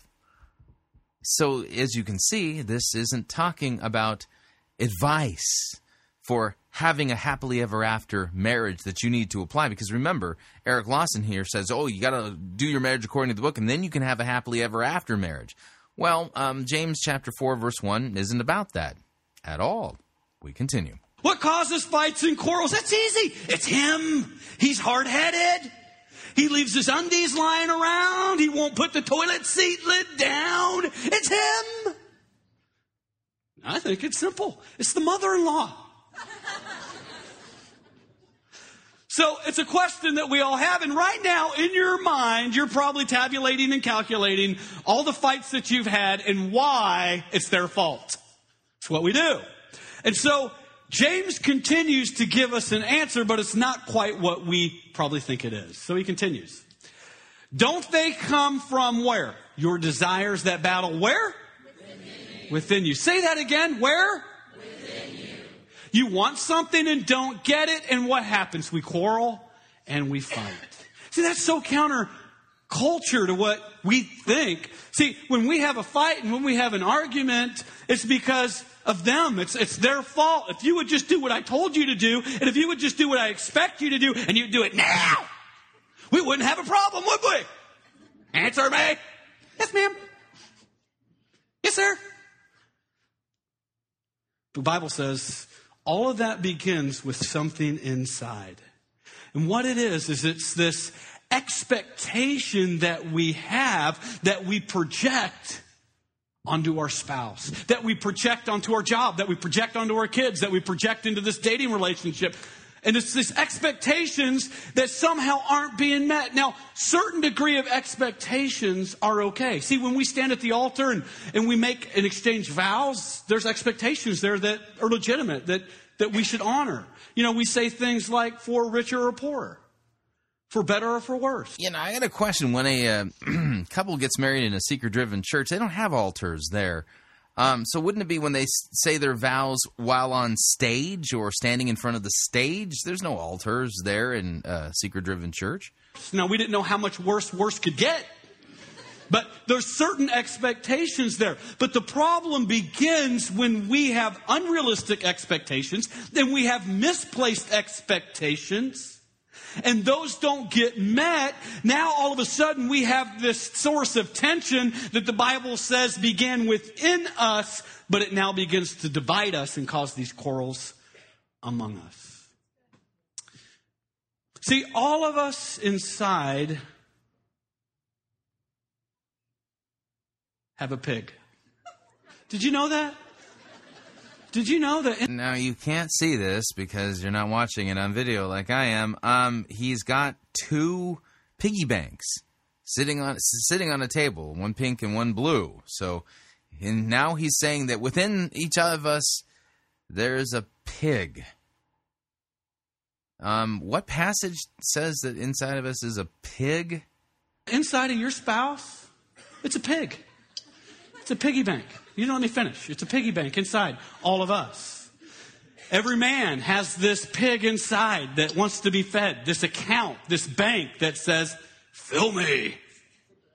Every woman has this account, this bank with inside that says, fill me. And you know, when we're dating and then we're newly married and, you know, we're just, I want to do whatever you want. And so we all come to this relationship with some change. We all reach within inside us, and we have certain things that we can give to meet the needs, the desires of this person that we've committed to. And so a wife, honey, am I beautiful? Yes, you are beautiful. Oh, you are so fine, baby. You're the sugar in my Kool-Aid and the peanut in my Snickers bar. And now he drops a coin inside of the pig. The antics continue. This is a great stand-up comedy routine, masquerading as so-called marriage therapy, although none of this is earth-shattering or like big aha moment kind of stuff at all. It's like based on one so far out-of-context biblical verse. Oh, thank you. I'm not full. Could you tell me again how beautiful I am? Oh, baby, you're the most beautiful woman in the world. Oh, you're so sweet. But I'm not full. Honey, you're so awesome. You're so wonderful. I love you. Here's some flowers. Let me take you to dinner. Oh, honey, you're just so sweet and so thoughtful. But I'm not full.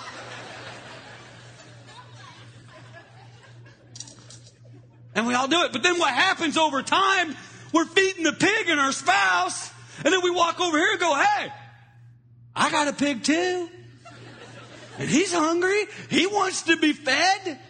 And now all of a sudden there's this battle that wages within us of whose pig can get fed the most. Then what happens is this. We have expectations. And unfortunately what we do is we place expectations on a person, on our spouse, that they can never meet. That God never intended for them to meet. Because there's certain expectations no human being can meet. Security. Every woman wants to feel secure. God wired that within a woman, and it's not bad. It's a legitimate need. That you want safety and you want security and you want to know that everything is going to be okay.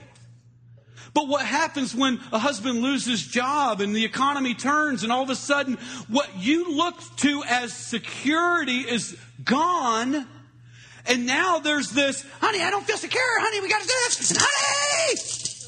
And all of a sudden he's doing what he can, maybe he's doing his best, but it's not meeting that need, and now all of a sudden there's this tension because your expectation's not being met, and that leads to discouragement, which leads to disillusionment, which ultimately, if not careful, can lead to divorce. Men have needs just like women have needs, and I'm so excited about in this series, we're going to spend an entire message just on the needs of a woman. Yeah. Oh, come on, ladies, you can do better than that. And I have a feeling no husband's going to have... Can I just ask the obvious question? How is it that somebody who's so gifted at stand-up comedy is qualified to instruct people within the church what the needs of a woman are? When did pastors have to become experts on the needs of a woman? I thought the job of a pastor is to preach the word. They're supposed to be experts in understanding God's word and preaching it and teaching it, not telling everybody what the needs of a woman are. I mean, a seeker-driven stand-up comic is the last guy I would go to discover the needs of a woman. I have the option to miss that day. Guys, don't worry. We got 4 weeks on the needs of a man. Balancing it out, making it fair. Come on. Making it fair. My wife said, that's not fair. I said, okay. Actually, we don't need 4 sermons. We only need about 5 minutes to cover the needs of a man. I think it's pretty simple, huh? Not rocket science. But we do. We have a whole message dedicated to the needs of a man. But so much tension happens is because we're putting these expectations on someone to fill this bank within us. And the reality is they can never completely fill it.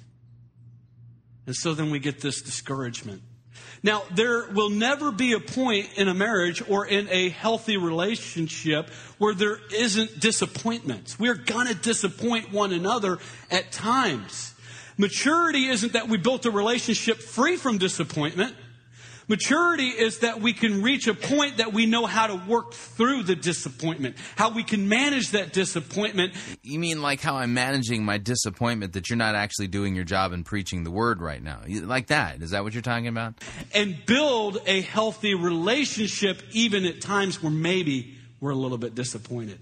And so what I want to share over the next couple minutes is, first, what are the wrong ways that we all tend to deal with disappointment? There are certain things that we do when we are disappointed with the spouse that actually makes things even worse, that creates a bigger cycle, a snowball effect into negativity. And then I'm going to share from Scripture several things that we can do that are the right ways to deal with discouragement. Now, just to kind of give you the score here at the moment, okay? We've had 14 minutes, 17 seconds of preaching by Erik Lawson. We have had, thus far, one out-of-context half verse. It wasn't even a full verse. One out-of-context half verse. So at the rate we're going, we're getting about one verse, for what, every 15 minutes so far? I mean, it's kind of a bad ratio. How is he supposed to actually succeed in preaching and teaching the full counsel of the Word of God? I think it might take him about 250 years at this pace to actually do that. Now I'm going to speak here just kind of briefly in kind of stereotypes, general stereotypes.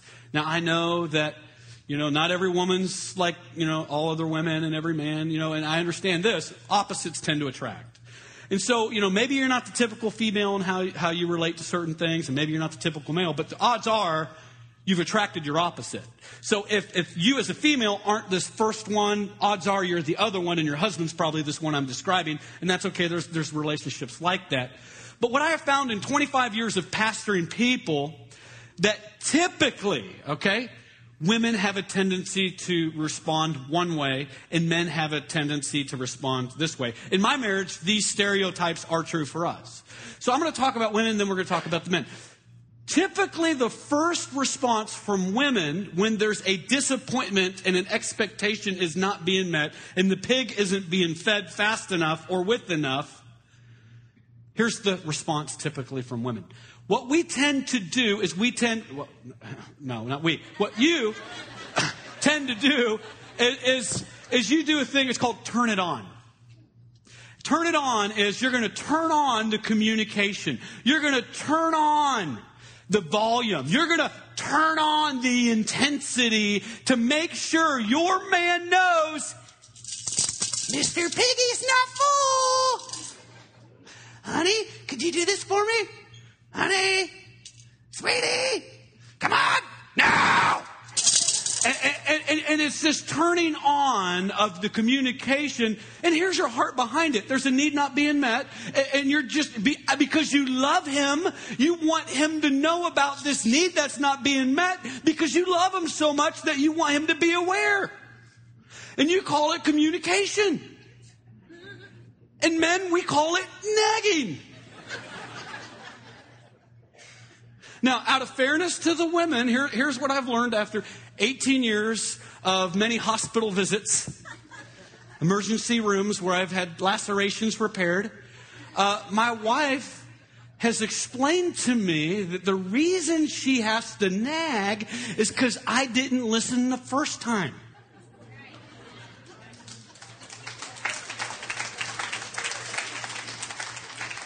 And she said, if you would just listen to me, we wouldn't have to nag. And I said, I'm sorry, did you say something? I wasn't listening. She says, that's why we have to repeat ourselves. All right, now we're at the 17-minute mark. Still, no appearance other than one out-of-context verse of the Bible. So we're getting, like, at this point, one verse for every 17 minutes, but we still haven't got a second verse yet. So the ratio is going to continue to drop until we actually get more Bible here. But, I mean, that's what we're dealing with here. This isn't a biblical sermon. So here's actually what I've learned.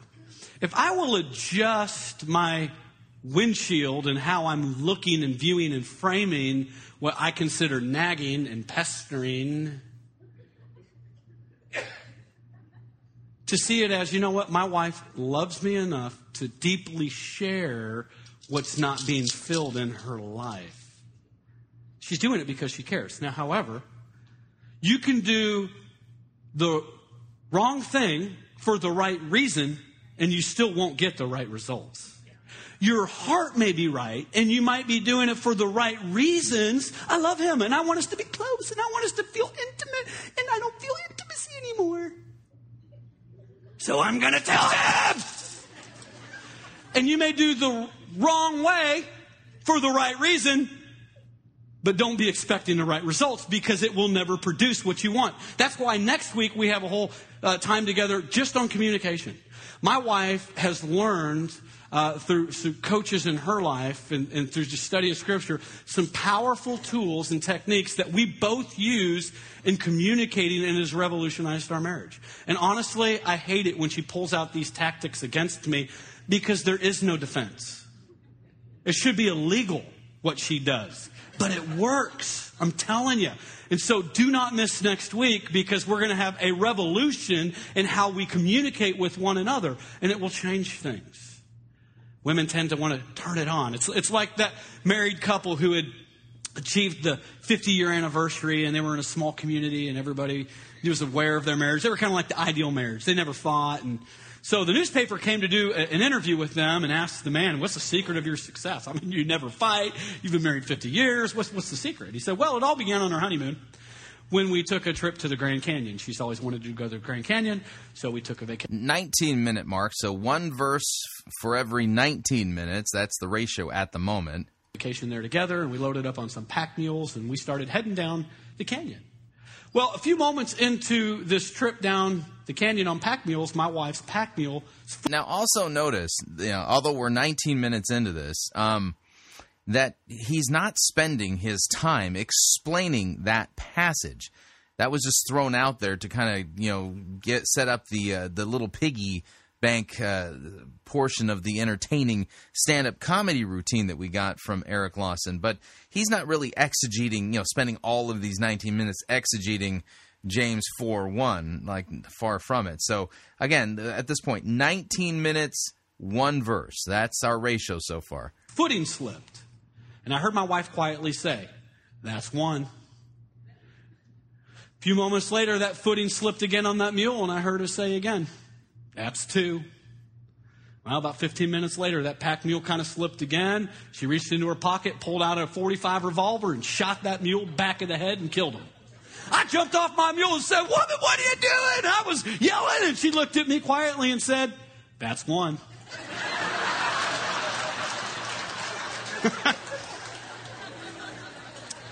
We're not advocating that as an effective form of communication. So the mistake that is made, men and women can make it, and that is we just turn it on. And after a certain point, we think we're communicating, but we're not. We just become noise.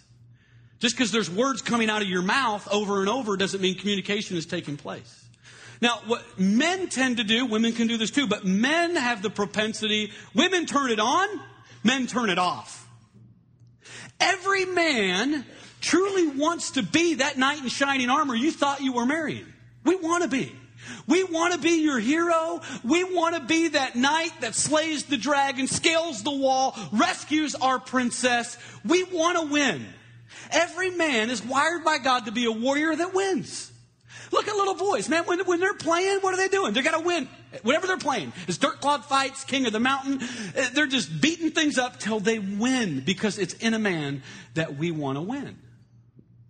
And the problem is, when a man can no longer win, there comes a point where he's tired of trying, he's tired of getting knocked down, he's tired of falling off of the tower as he's trying to climb it. There comes a point he gets off the horse and goes off to some other place that he can win. That's why men into marriage who no longer feel that they can win, they so easily rush off to work all the time, and off to golf, and off to their hobbies, and off to their friend's house, and off somewhere. Because they're going to go off where they can feel that they can win. I'm not saying it's right. But what I am saying is it's a human tendency within most men that if they can't win, they turn off. I'm not going to ask the men to raise your hand on your behalf, whether or not I'm right.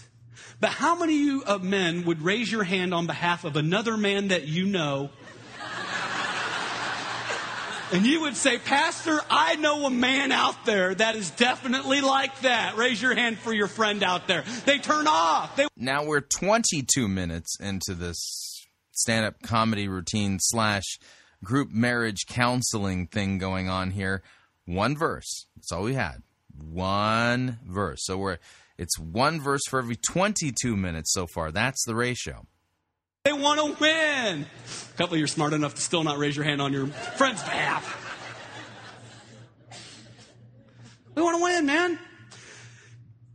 That's why men tend to turn off communication. When we're losing and we can't do anything right, we turn off. Yeah, I don't need a crucified and risen Savior for this group marriage therapy. I mean, I need a pastor who's going to preach the word. You're not doing that. Have you ever, ladies, tried to have a conversation with your man and, honey, what are you thinking? Nothing. How was your day today? Good. What'd you do? Things? Can we talk about it? Why? Because men turn off. When there is a disagreement and there's a need not being met, women tend to want to talk about it. Talk to me! Let's talk about it! We used to be so close and you used to hold my hand and you'd look into my eyes and say sweet things. Why don't we do that anymore? But the man's off. And what every man has is within them is a cave. The women want to go into the cave. You're not welcome in the cave. We don't want you in the cave. We go into the cave. It's where we retreat. Can I come in? No. Pretty please? No. What's in there? Nothing. That's how we want to keep it. Nothing's in here. and so, but you want to talk about it. You want to fix it. There's needs not being met. You know it. You sense it. Man, we know something's wrong. She's mouth moving, and we know there's something wrong. We go off and we hide, and here's what every man does, okay? When we're in the cave and we're emotionally shut off from intimacy and emotionally shut off from communication, and the wife is saying, come out, let's talk about it. What a man does is we have a stack of decoys over here in the corner. And we always send out a decoy before we come out. We know this. We're smart enough. So we'll send the decoy out. Remember, the first thing your man says is not the real issue. It's not. Honey, why aren't we close anymore? He'll send something out, and here's what he's waiting for. He's waiting for what you do next.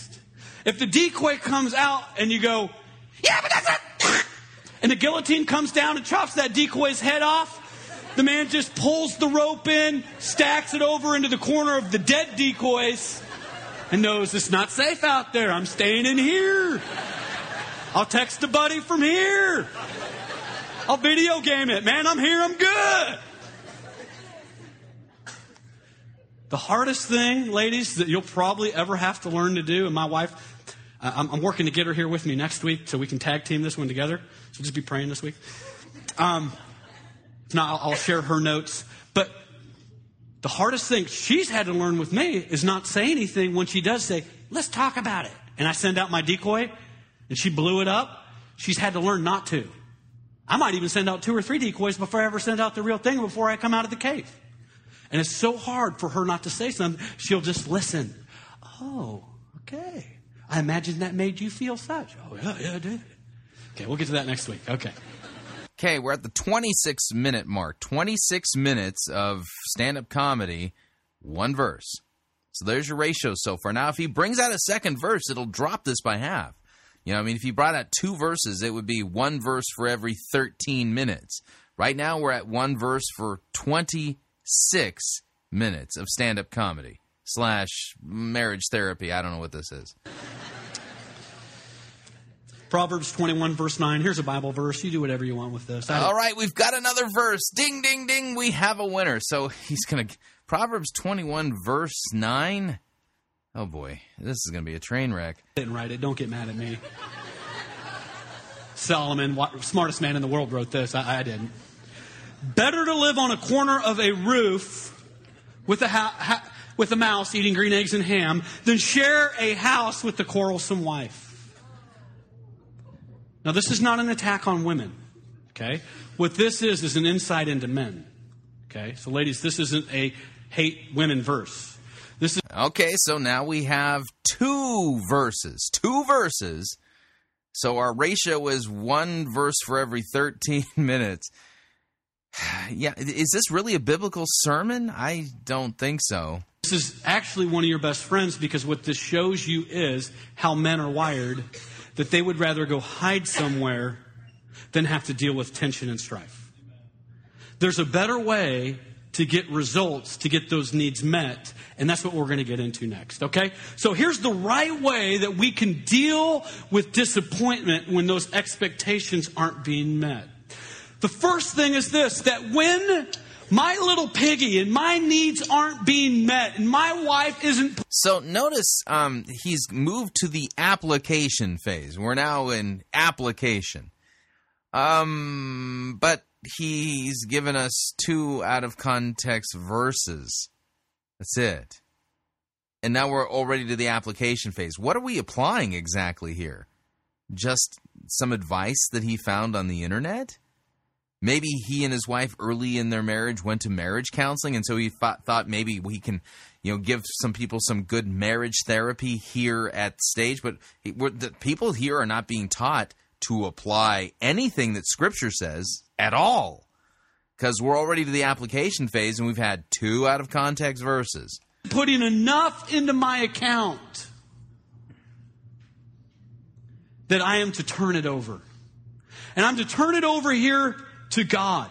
Because see, God truly alone is the one who has enough change to completely fill my pig. Only God can meet the deepest needs of the human heart. Now, I agree, that's true. God is the only one who can meet the deepest needs of the human heart. But I think it would be a lot stronger if you, opened up the Bible and showed us this truth from a biblical passage in context so that you can fulfill your duty as a pastor and preach the word. God never intended your spouse to be a replacement for him.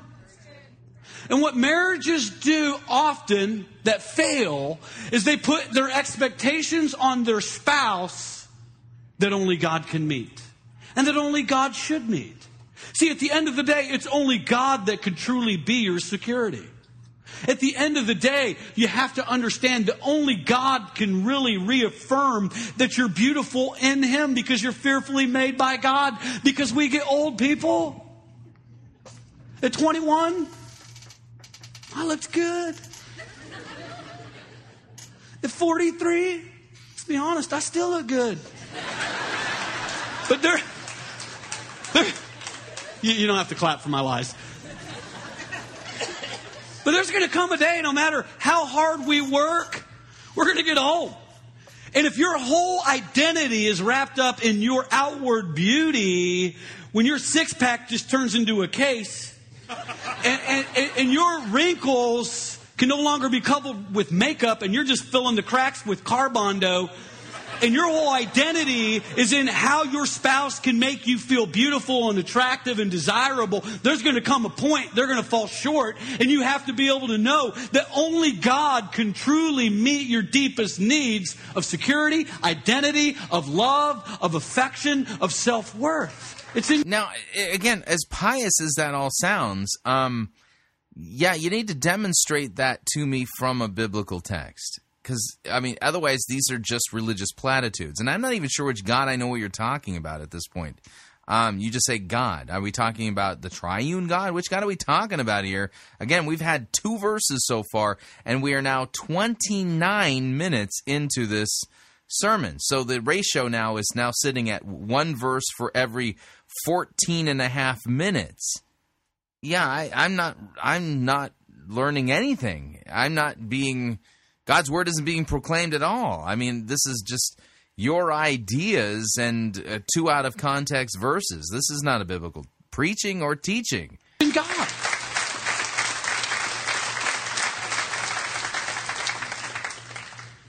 And so what would happen if each spouse took their expectations off their spouse to meet their deepest needs, and we redirected them appropriately to God? Again, can you show me that from a verse, a passage?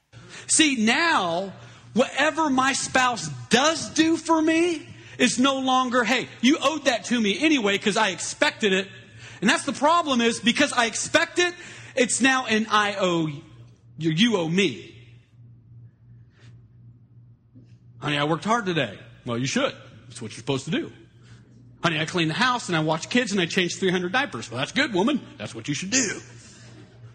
And now what even used to be change in the bank doesn't even make it into the bank because it was an expectation, and you owe me that anyway.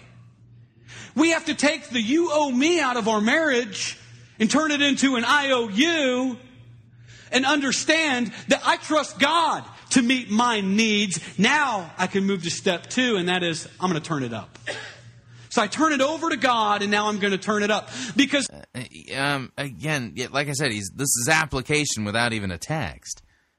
I mean, how do I even know this is what God wants me to do? You're not actually showing me from Scripture what God's will is in my marriage. There's lots of texts that talk about that. Why aren't you reading and proclaiming and teaching any of those? Because here's what I do know. In my hands and in my life, I do have something to give. I'm going to get my eyes off what I expect her to give me. You owe me this, honey. You owe me. And I'm going to trust God with that. He's meeting my needs. Now I'm going to say, what do I have to give? And I'm going to go over to my wife and say, you know what?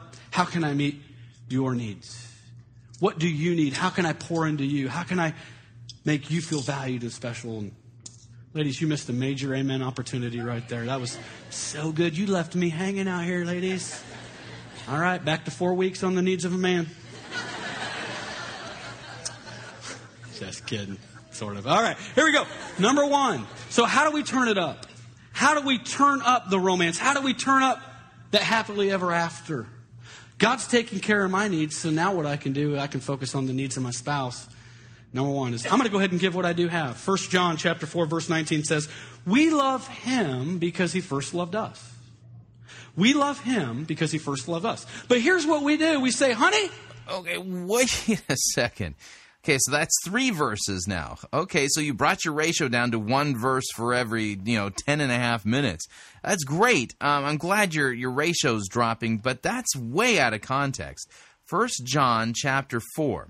Again, the passage, the verse in particular we're talking about is where it says that we love because God first loved us.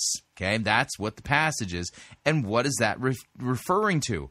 Is that referring to marriage? Is this a text about us in our marriage relationship? Well, let's take a look at 1 John chapter 4. We're going to apply our 3 rules, context, context, context. So here it is. 1 John chapter 4, verse 1. Beloved, do not believe every spirit, but test the spirits to see whether they are from God, for many false prophets have gone out into the world. But this you know, by this you know the Spirit of God. Every spirit that confesses that Jesus Christ has come in the flesh is from God, and every spirit that does not confess Jesus is not from God. This is the spirit of Antichrist, which you heard was coming and is now in the world already. Little children, you are from God and have overcome them, for he who is in you is greater than he who is in the world. They are from the world, therefore they speak from the world, and the world listens to them. We are from God. Whoever knows God listens to us. Whoever is not from God does not listen to us. By this we know the spirit of truth and the spirit of error. Well, there's the context going into the deeper part of 1 John chapter 4 here. The spirit of truth, the spirit of error, testing the spirits, right? Beloved, so let us love one another, for love is from God, and whoever loves has been born of God and knows God. Anyone who does not love does not know God, because God is love.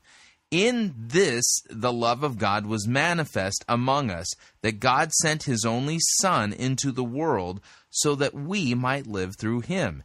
In this is love, not that we have loved God, but that he loved us and sent his Son to be the propitiation for our sins.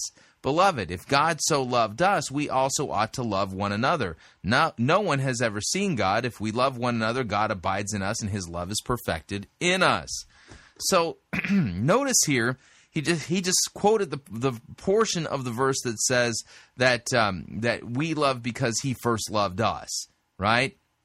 But the context here is Christ dying for our sins.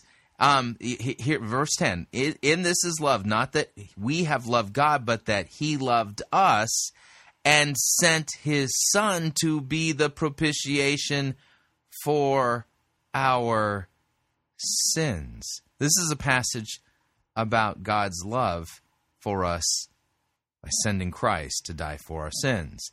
And he's hijacked this passage and made it about some application that we need to apply then in order to resolve the conflict in our marriage when our spouse's piggy isn't full and they're saying, feed me, feed me. This is ridiculous. In fact, it's just, I would even say it's blasphemous. You love me, and then I'll love you. Honey, if you come over here and meet my needs and make me feel good, then I'll come over and meet your needs. God didn't do that. For God so loved the world that he gave. Again, this is blasphemous. God so loved the world that he gave his only begotten Son, that whosoever believes in him will not perish but have everlasting life. By cutting out the propitiation of sins in 1 John 4 and cutting out that God so loved the world that he gave his only begotten Son, that whoever believes in him shall not perish, you're cutting out the gospel. This is blasphemy. He responded to him loving us. And if we would approach our marriage of, I'm going to take responsibility to love you first, ultimately what happens is they tend to respond. So take responsibility for what you can do. So here's how I approach marriage. I approach it like Texas Hold'em. I like Texas Hold'em. Not that I go out in casinos and play for money or anything, but I enjoy getting together with buddies every great once in a while and playing some Texas Hold'em. I have Texas Hold'em on the Wii. Never win, but it's fun. Never win because I don't take the risks to go all in when I should. But in marriage, I'm all in. See, I have chips. I don't have a lot of chips, but what I have, here's what I say. I'm like, baby, I'm all in. I'm holding. So your big application, the big one, isn't based on the Bible. It's based upon an analogy from Texas Hold'em. Got it. Yeah, I don't generally go to poker players for advice for my marriage. Nothing back. What we want to do is we want to say, okay, let me see your hand. Let me see your cards. Let me see what you're going to do for me. And if I like it, I might put some chips in. It's not that way in marriage. The way it is, baby, I'm all in. I don't have to see your hand. I don't care what is your hand. I'm all in. I'm sold out to you. I'm going to love you. I'm going to care for you. I'm going to be a helpmate to you. I'm going to nurture you. I'm going to provide for you. I'm going to do whatever it is you need. I'm all in. And I take responsibility to do that. Number 2, there comes a point, even though I'm all in, it's not enough. So point number 2 is this. I can increase what I'm doing every time I'm reading and every time I'm studying. Now, again, that cutout was his mic, not our equipment. Studying. Bible says, husbands, love your wives as Christ loves the church. But God, she's not lovable today. Okay, yeah, there's another verse, again, out of context. Why aren't you actually preaching God's word? Hey, God says, Erik, are you lovable ever? No, it's a good point. Do I still love you? Yes. Okay. Yeah, but you're love and I'm not. But God says, you know what? I poured my love into your heart. Oh. You're right. So maybe just let me love her through you. Okay. And then as I'm continuing in God's Word, and as I'm in small groups, and as we're going through pathway process, and we're going... Continuing in God's Word. How is that supposed to happen? You're not in God's Word right now. Into foundations, and we're doing life with one another, and we're reading books. Here's what happens. Even though I don't have enough, I can get all that I need from God. So keep increasing what you have. Last point as we close is this. What would happen if we just celebrated what they do right? What would happen if? Oh, okay, so we're just going to just take a shot in the dark. You know, we're going to just freestyle it here. No biblical text necessary. Just, hey, what would happen if? I don't know. Let's try that. Okay. What if it doesn't work?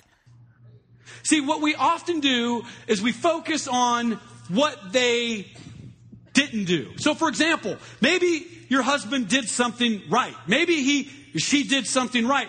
Here's what we have a tendency to do. We don't look at what they gave. We look at what they still have. Well, honey, I know you did that, but... And we get hung up on what they still have left. And you know what? That's discouraging. We don't do that with little kids. When a little kid comes up with their color poster that makes no sense, that looked like Picasso was smoking something when he made it, we look at our kids, oh, honey, that is so wonderful. That's almost a good thing you did. And they go off, and then they're going to make some more. Why? Because people repeat what we reward. The way to change your marriage isn't through criticizing what isn't done. The way we change our marriage is through rewarding what is done right. See, the apostle... Now, that's probably good advice. Where does the Bible say this again? I know you're trying to get to a verse here, but let's see if that verse is saying this. So Paul had a really difficult church that he planted. It's called the Church of Corinth. Now, this is like the most dysfunctional church. I mean, like this church could be on Jerry Springer. I'm serious, man. All kinds of sex issues, and they had issues, man. And so Paul is writing letters to address the issues.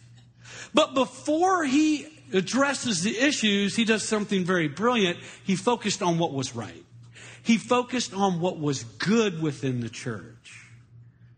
So I'm going to go ahead and read this passage of Scripture to you. Oh, good.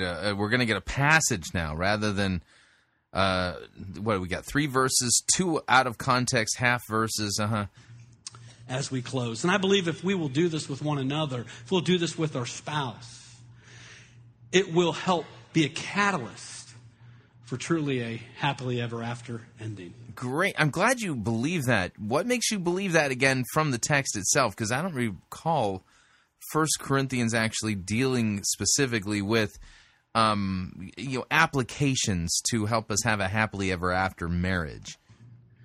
1 Corinthians chapter 1, verse 4.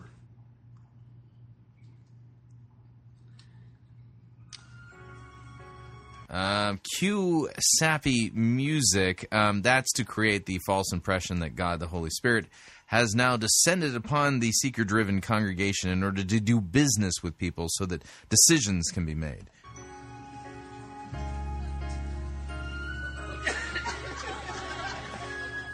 I apologize. Normally this would be the sappy music. This is really sappy music. He's going for a laugh line.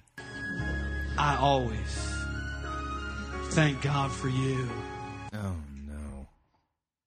Really, you're gonna mock God's word this way? So he's reading God's word over the sappy princess love story music. In Him, girl, you've been enriched in every way. I love to hear you speak. And in all your knowledge. This is horrifying. You don't lack anything. He will keep you strong to the end. God, who has called you, He's faithful.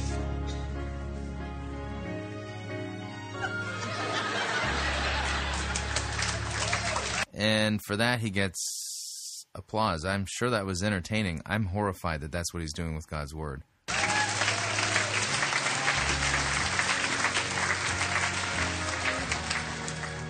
What would happen? Oh, we can end the music now. I'm getting creeped out. What would happen if we would focus on the good our spouse does do? And we would... Yeah, let me read the opening to 1 Corinthians without the sappy music so you can see what's going on here. And you'll see from the context, this is not some model that's being put forward to follow so that you can, iron out the rough portions of your marriage. That's not what's going on here.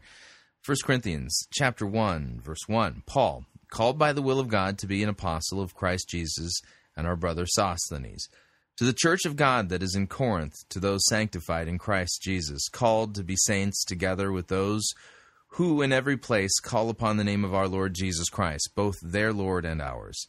Grace to you and peace from God our Father and the Lord Jesus Christ.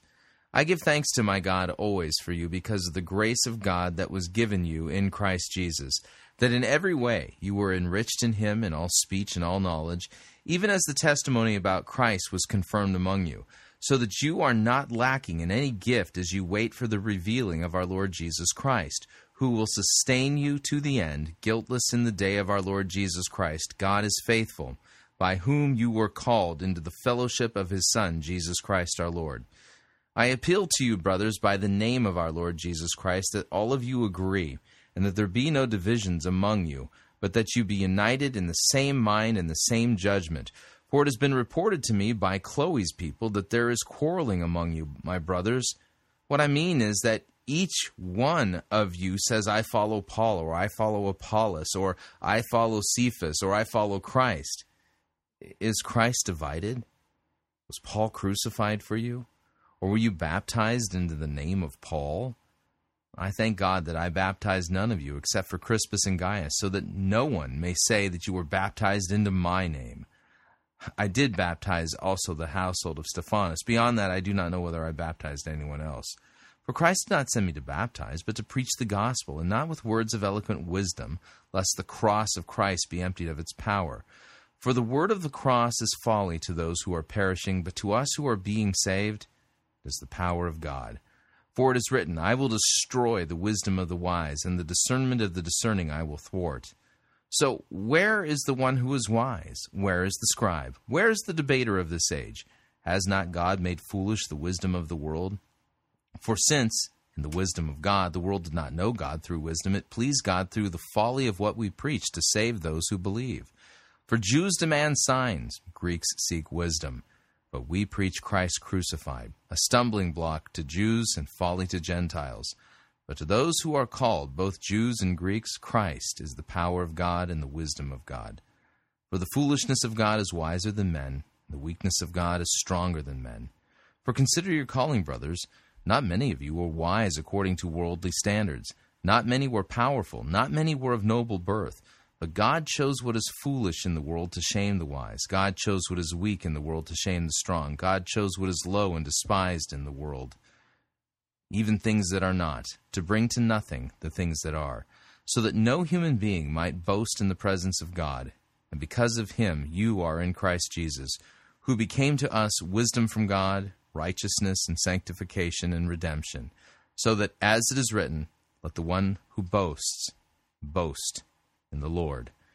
And when I came to you, brothers, I did not come proclaiming to you the testimony of God with lofty speech or wisdom, for I decided to know nothing among you except Jesus Christ and him crucified.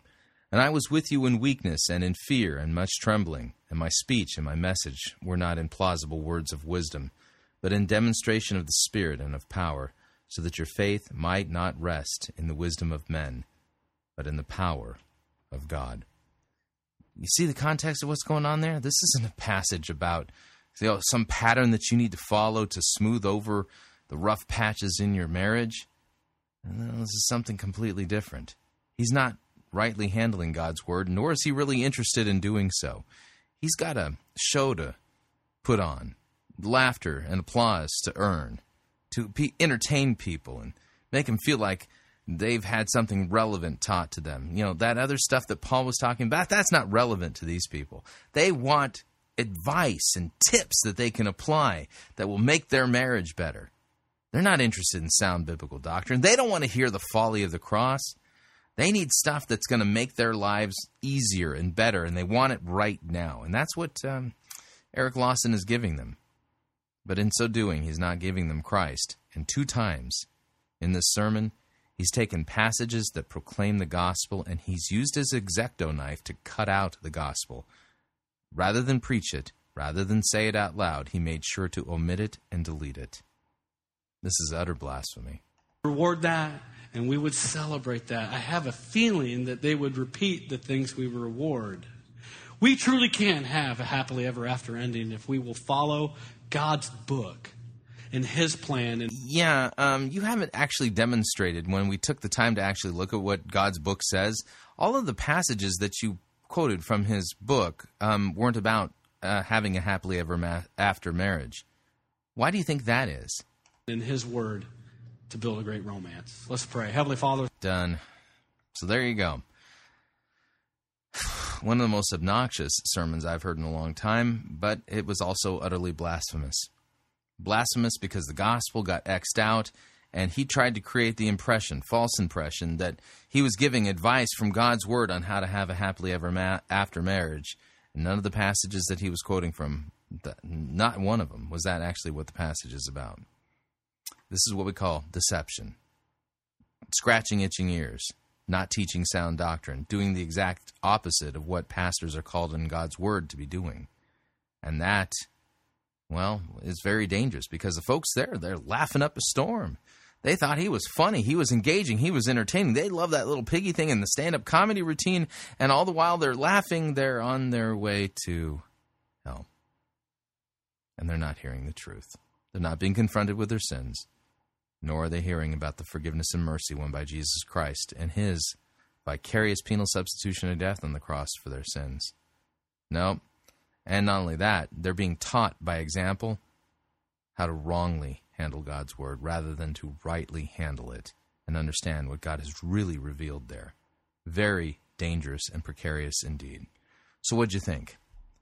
Love to get your feedback. If you'd like to email me regarding anything you've heard on this edition or any previous editions of Fighting for the Faith, you can do so. My email address is talkback@fightingforthefaith.com, or you can subscribe on Facebook, facebook.com/Pirate Christian. You can follow me on Twitter. My name there, @Pirate Christian.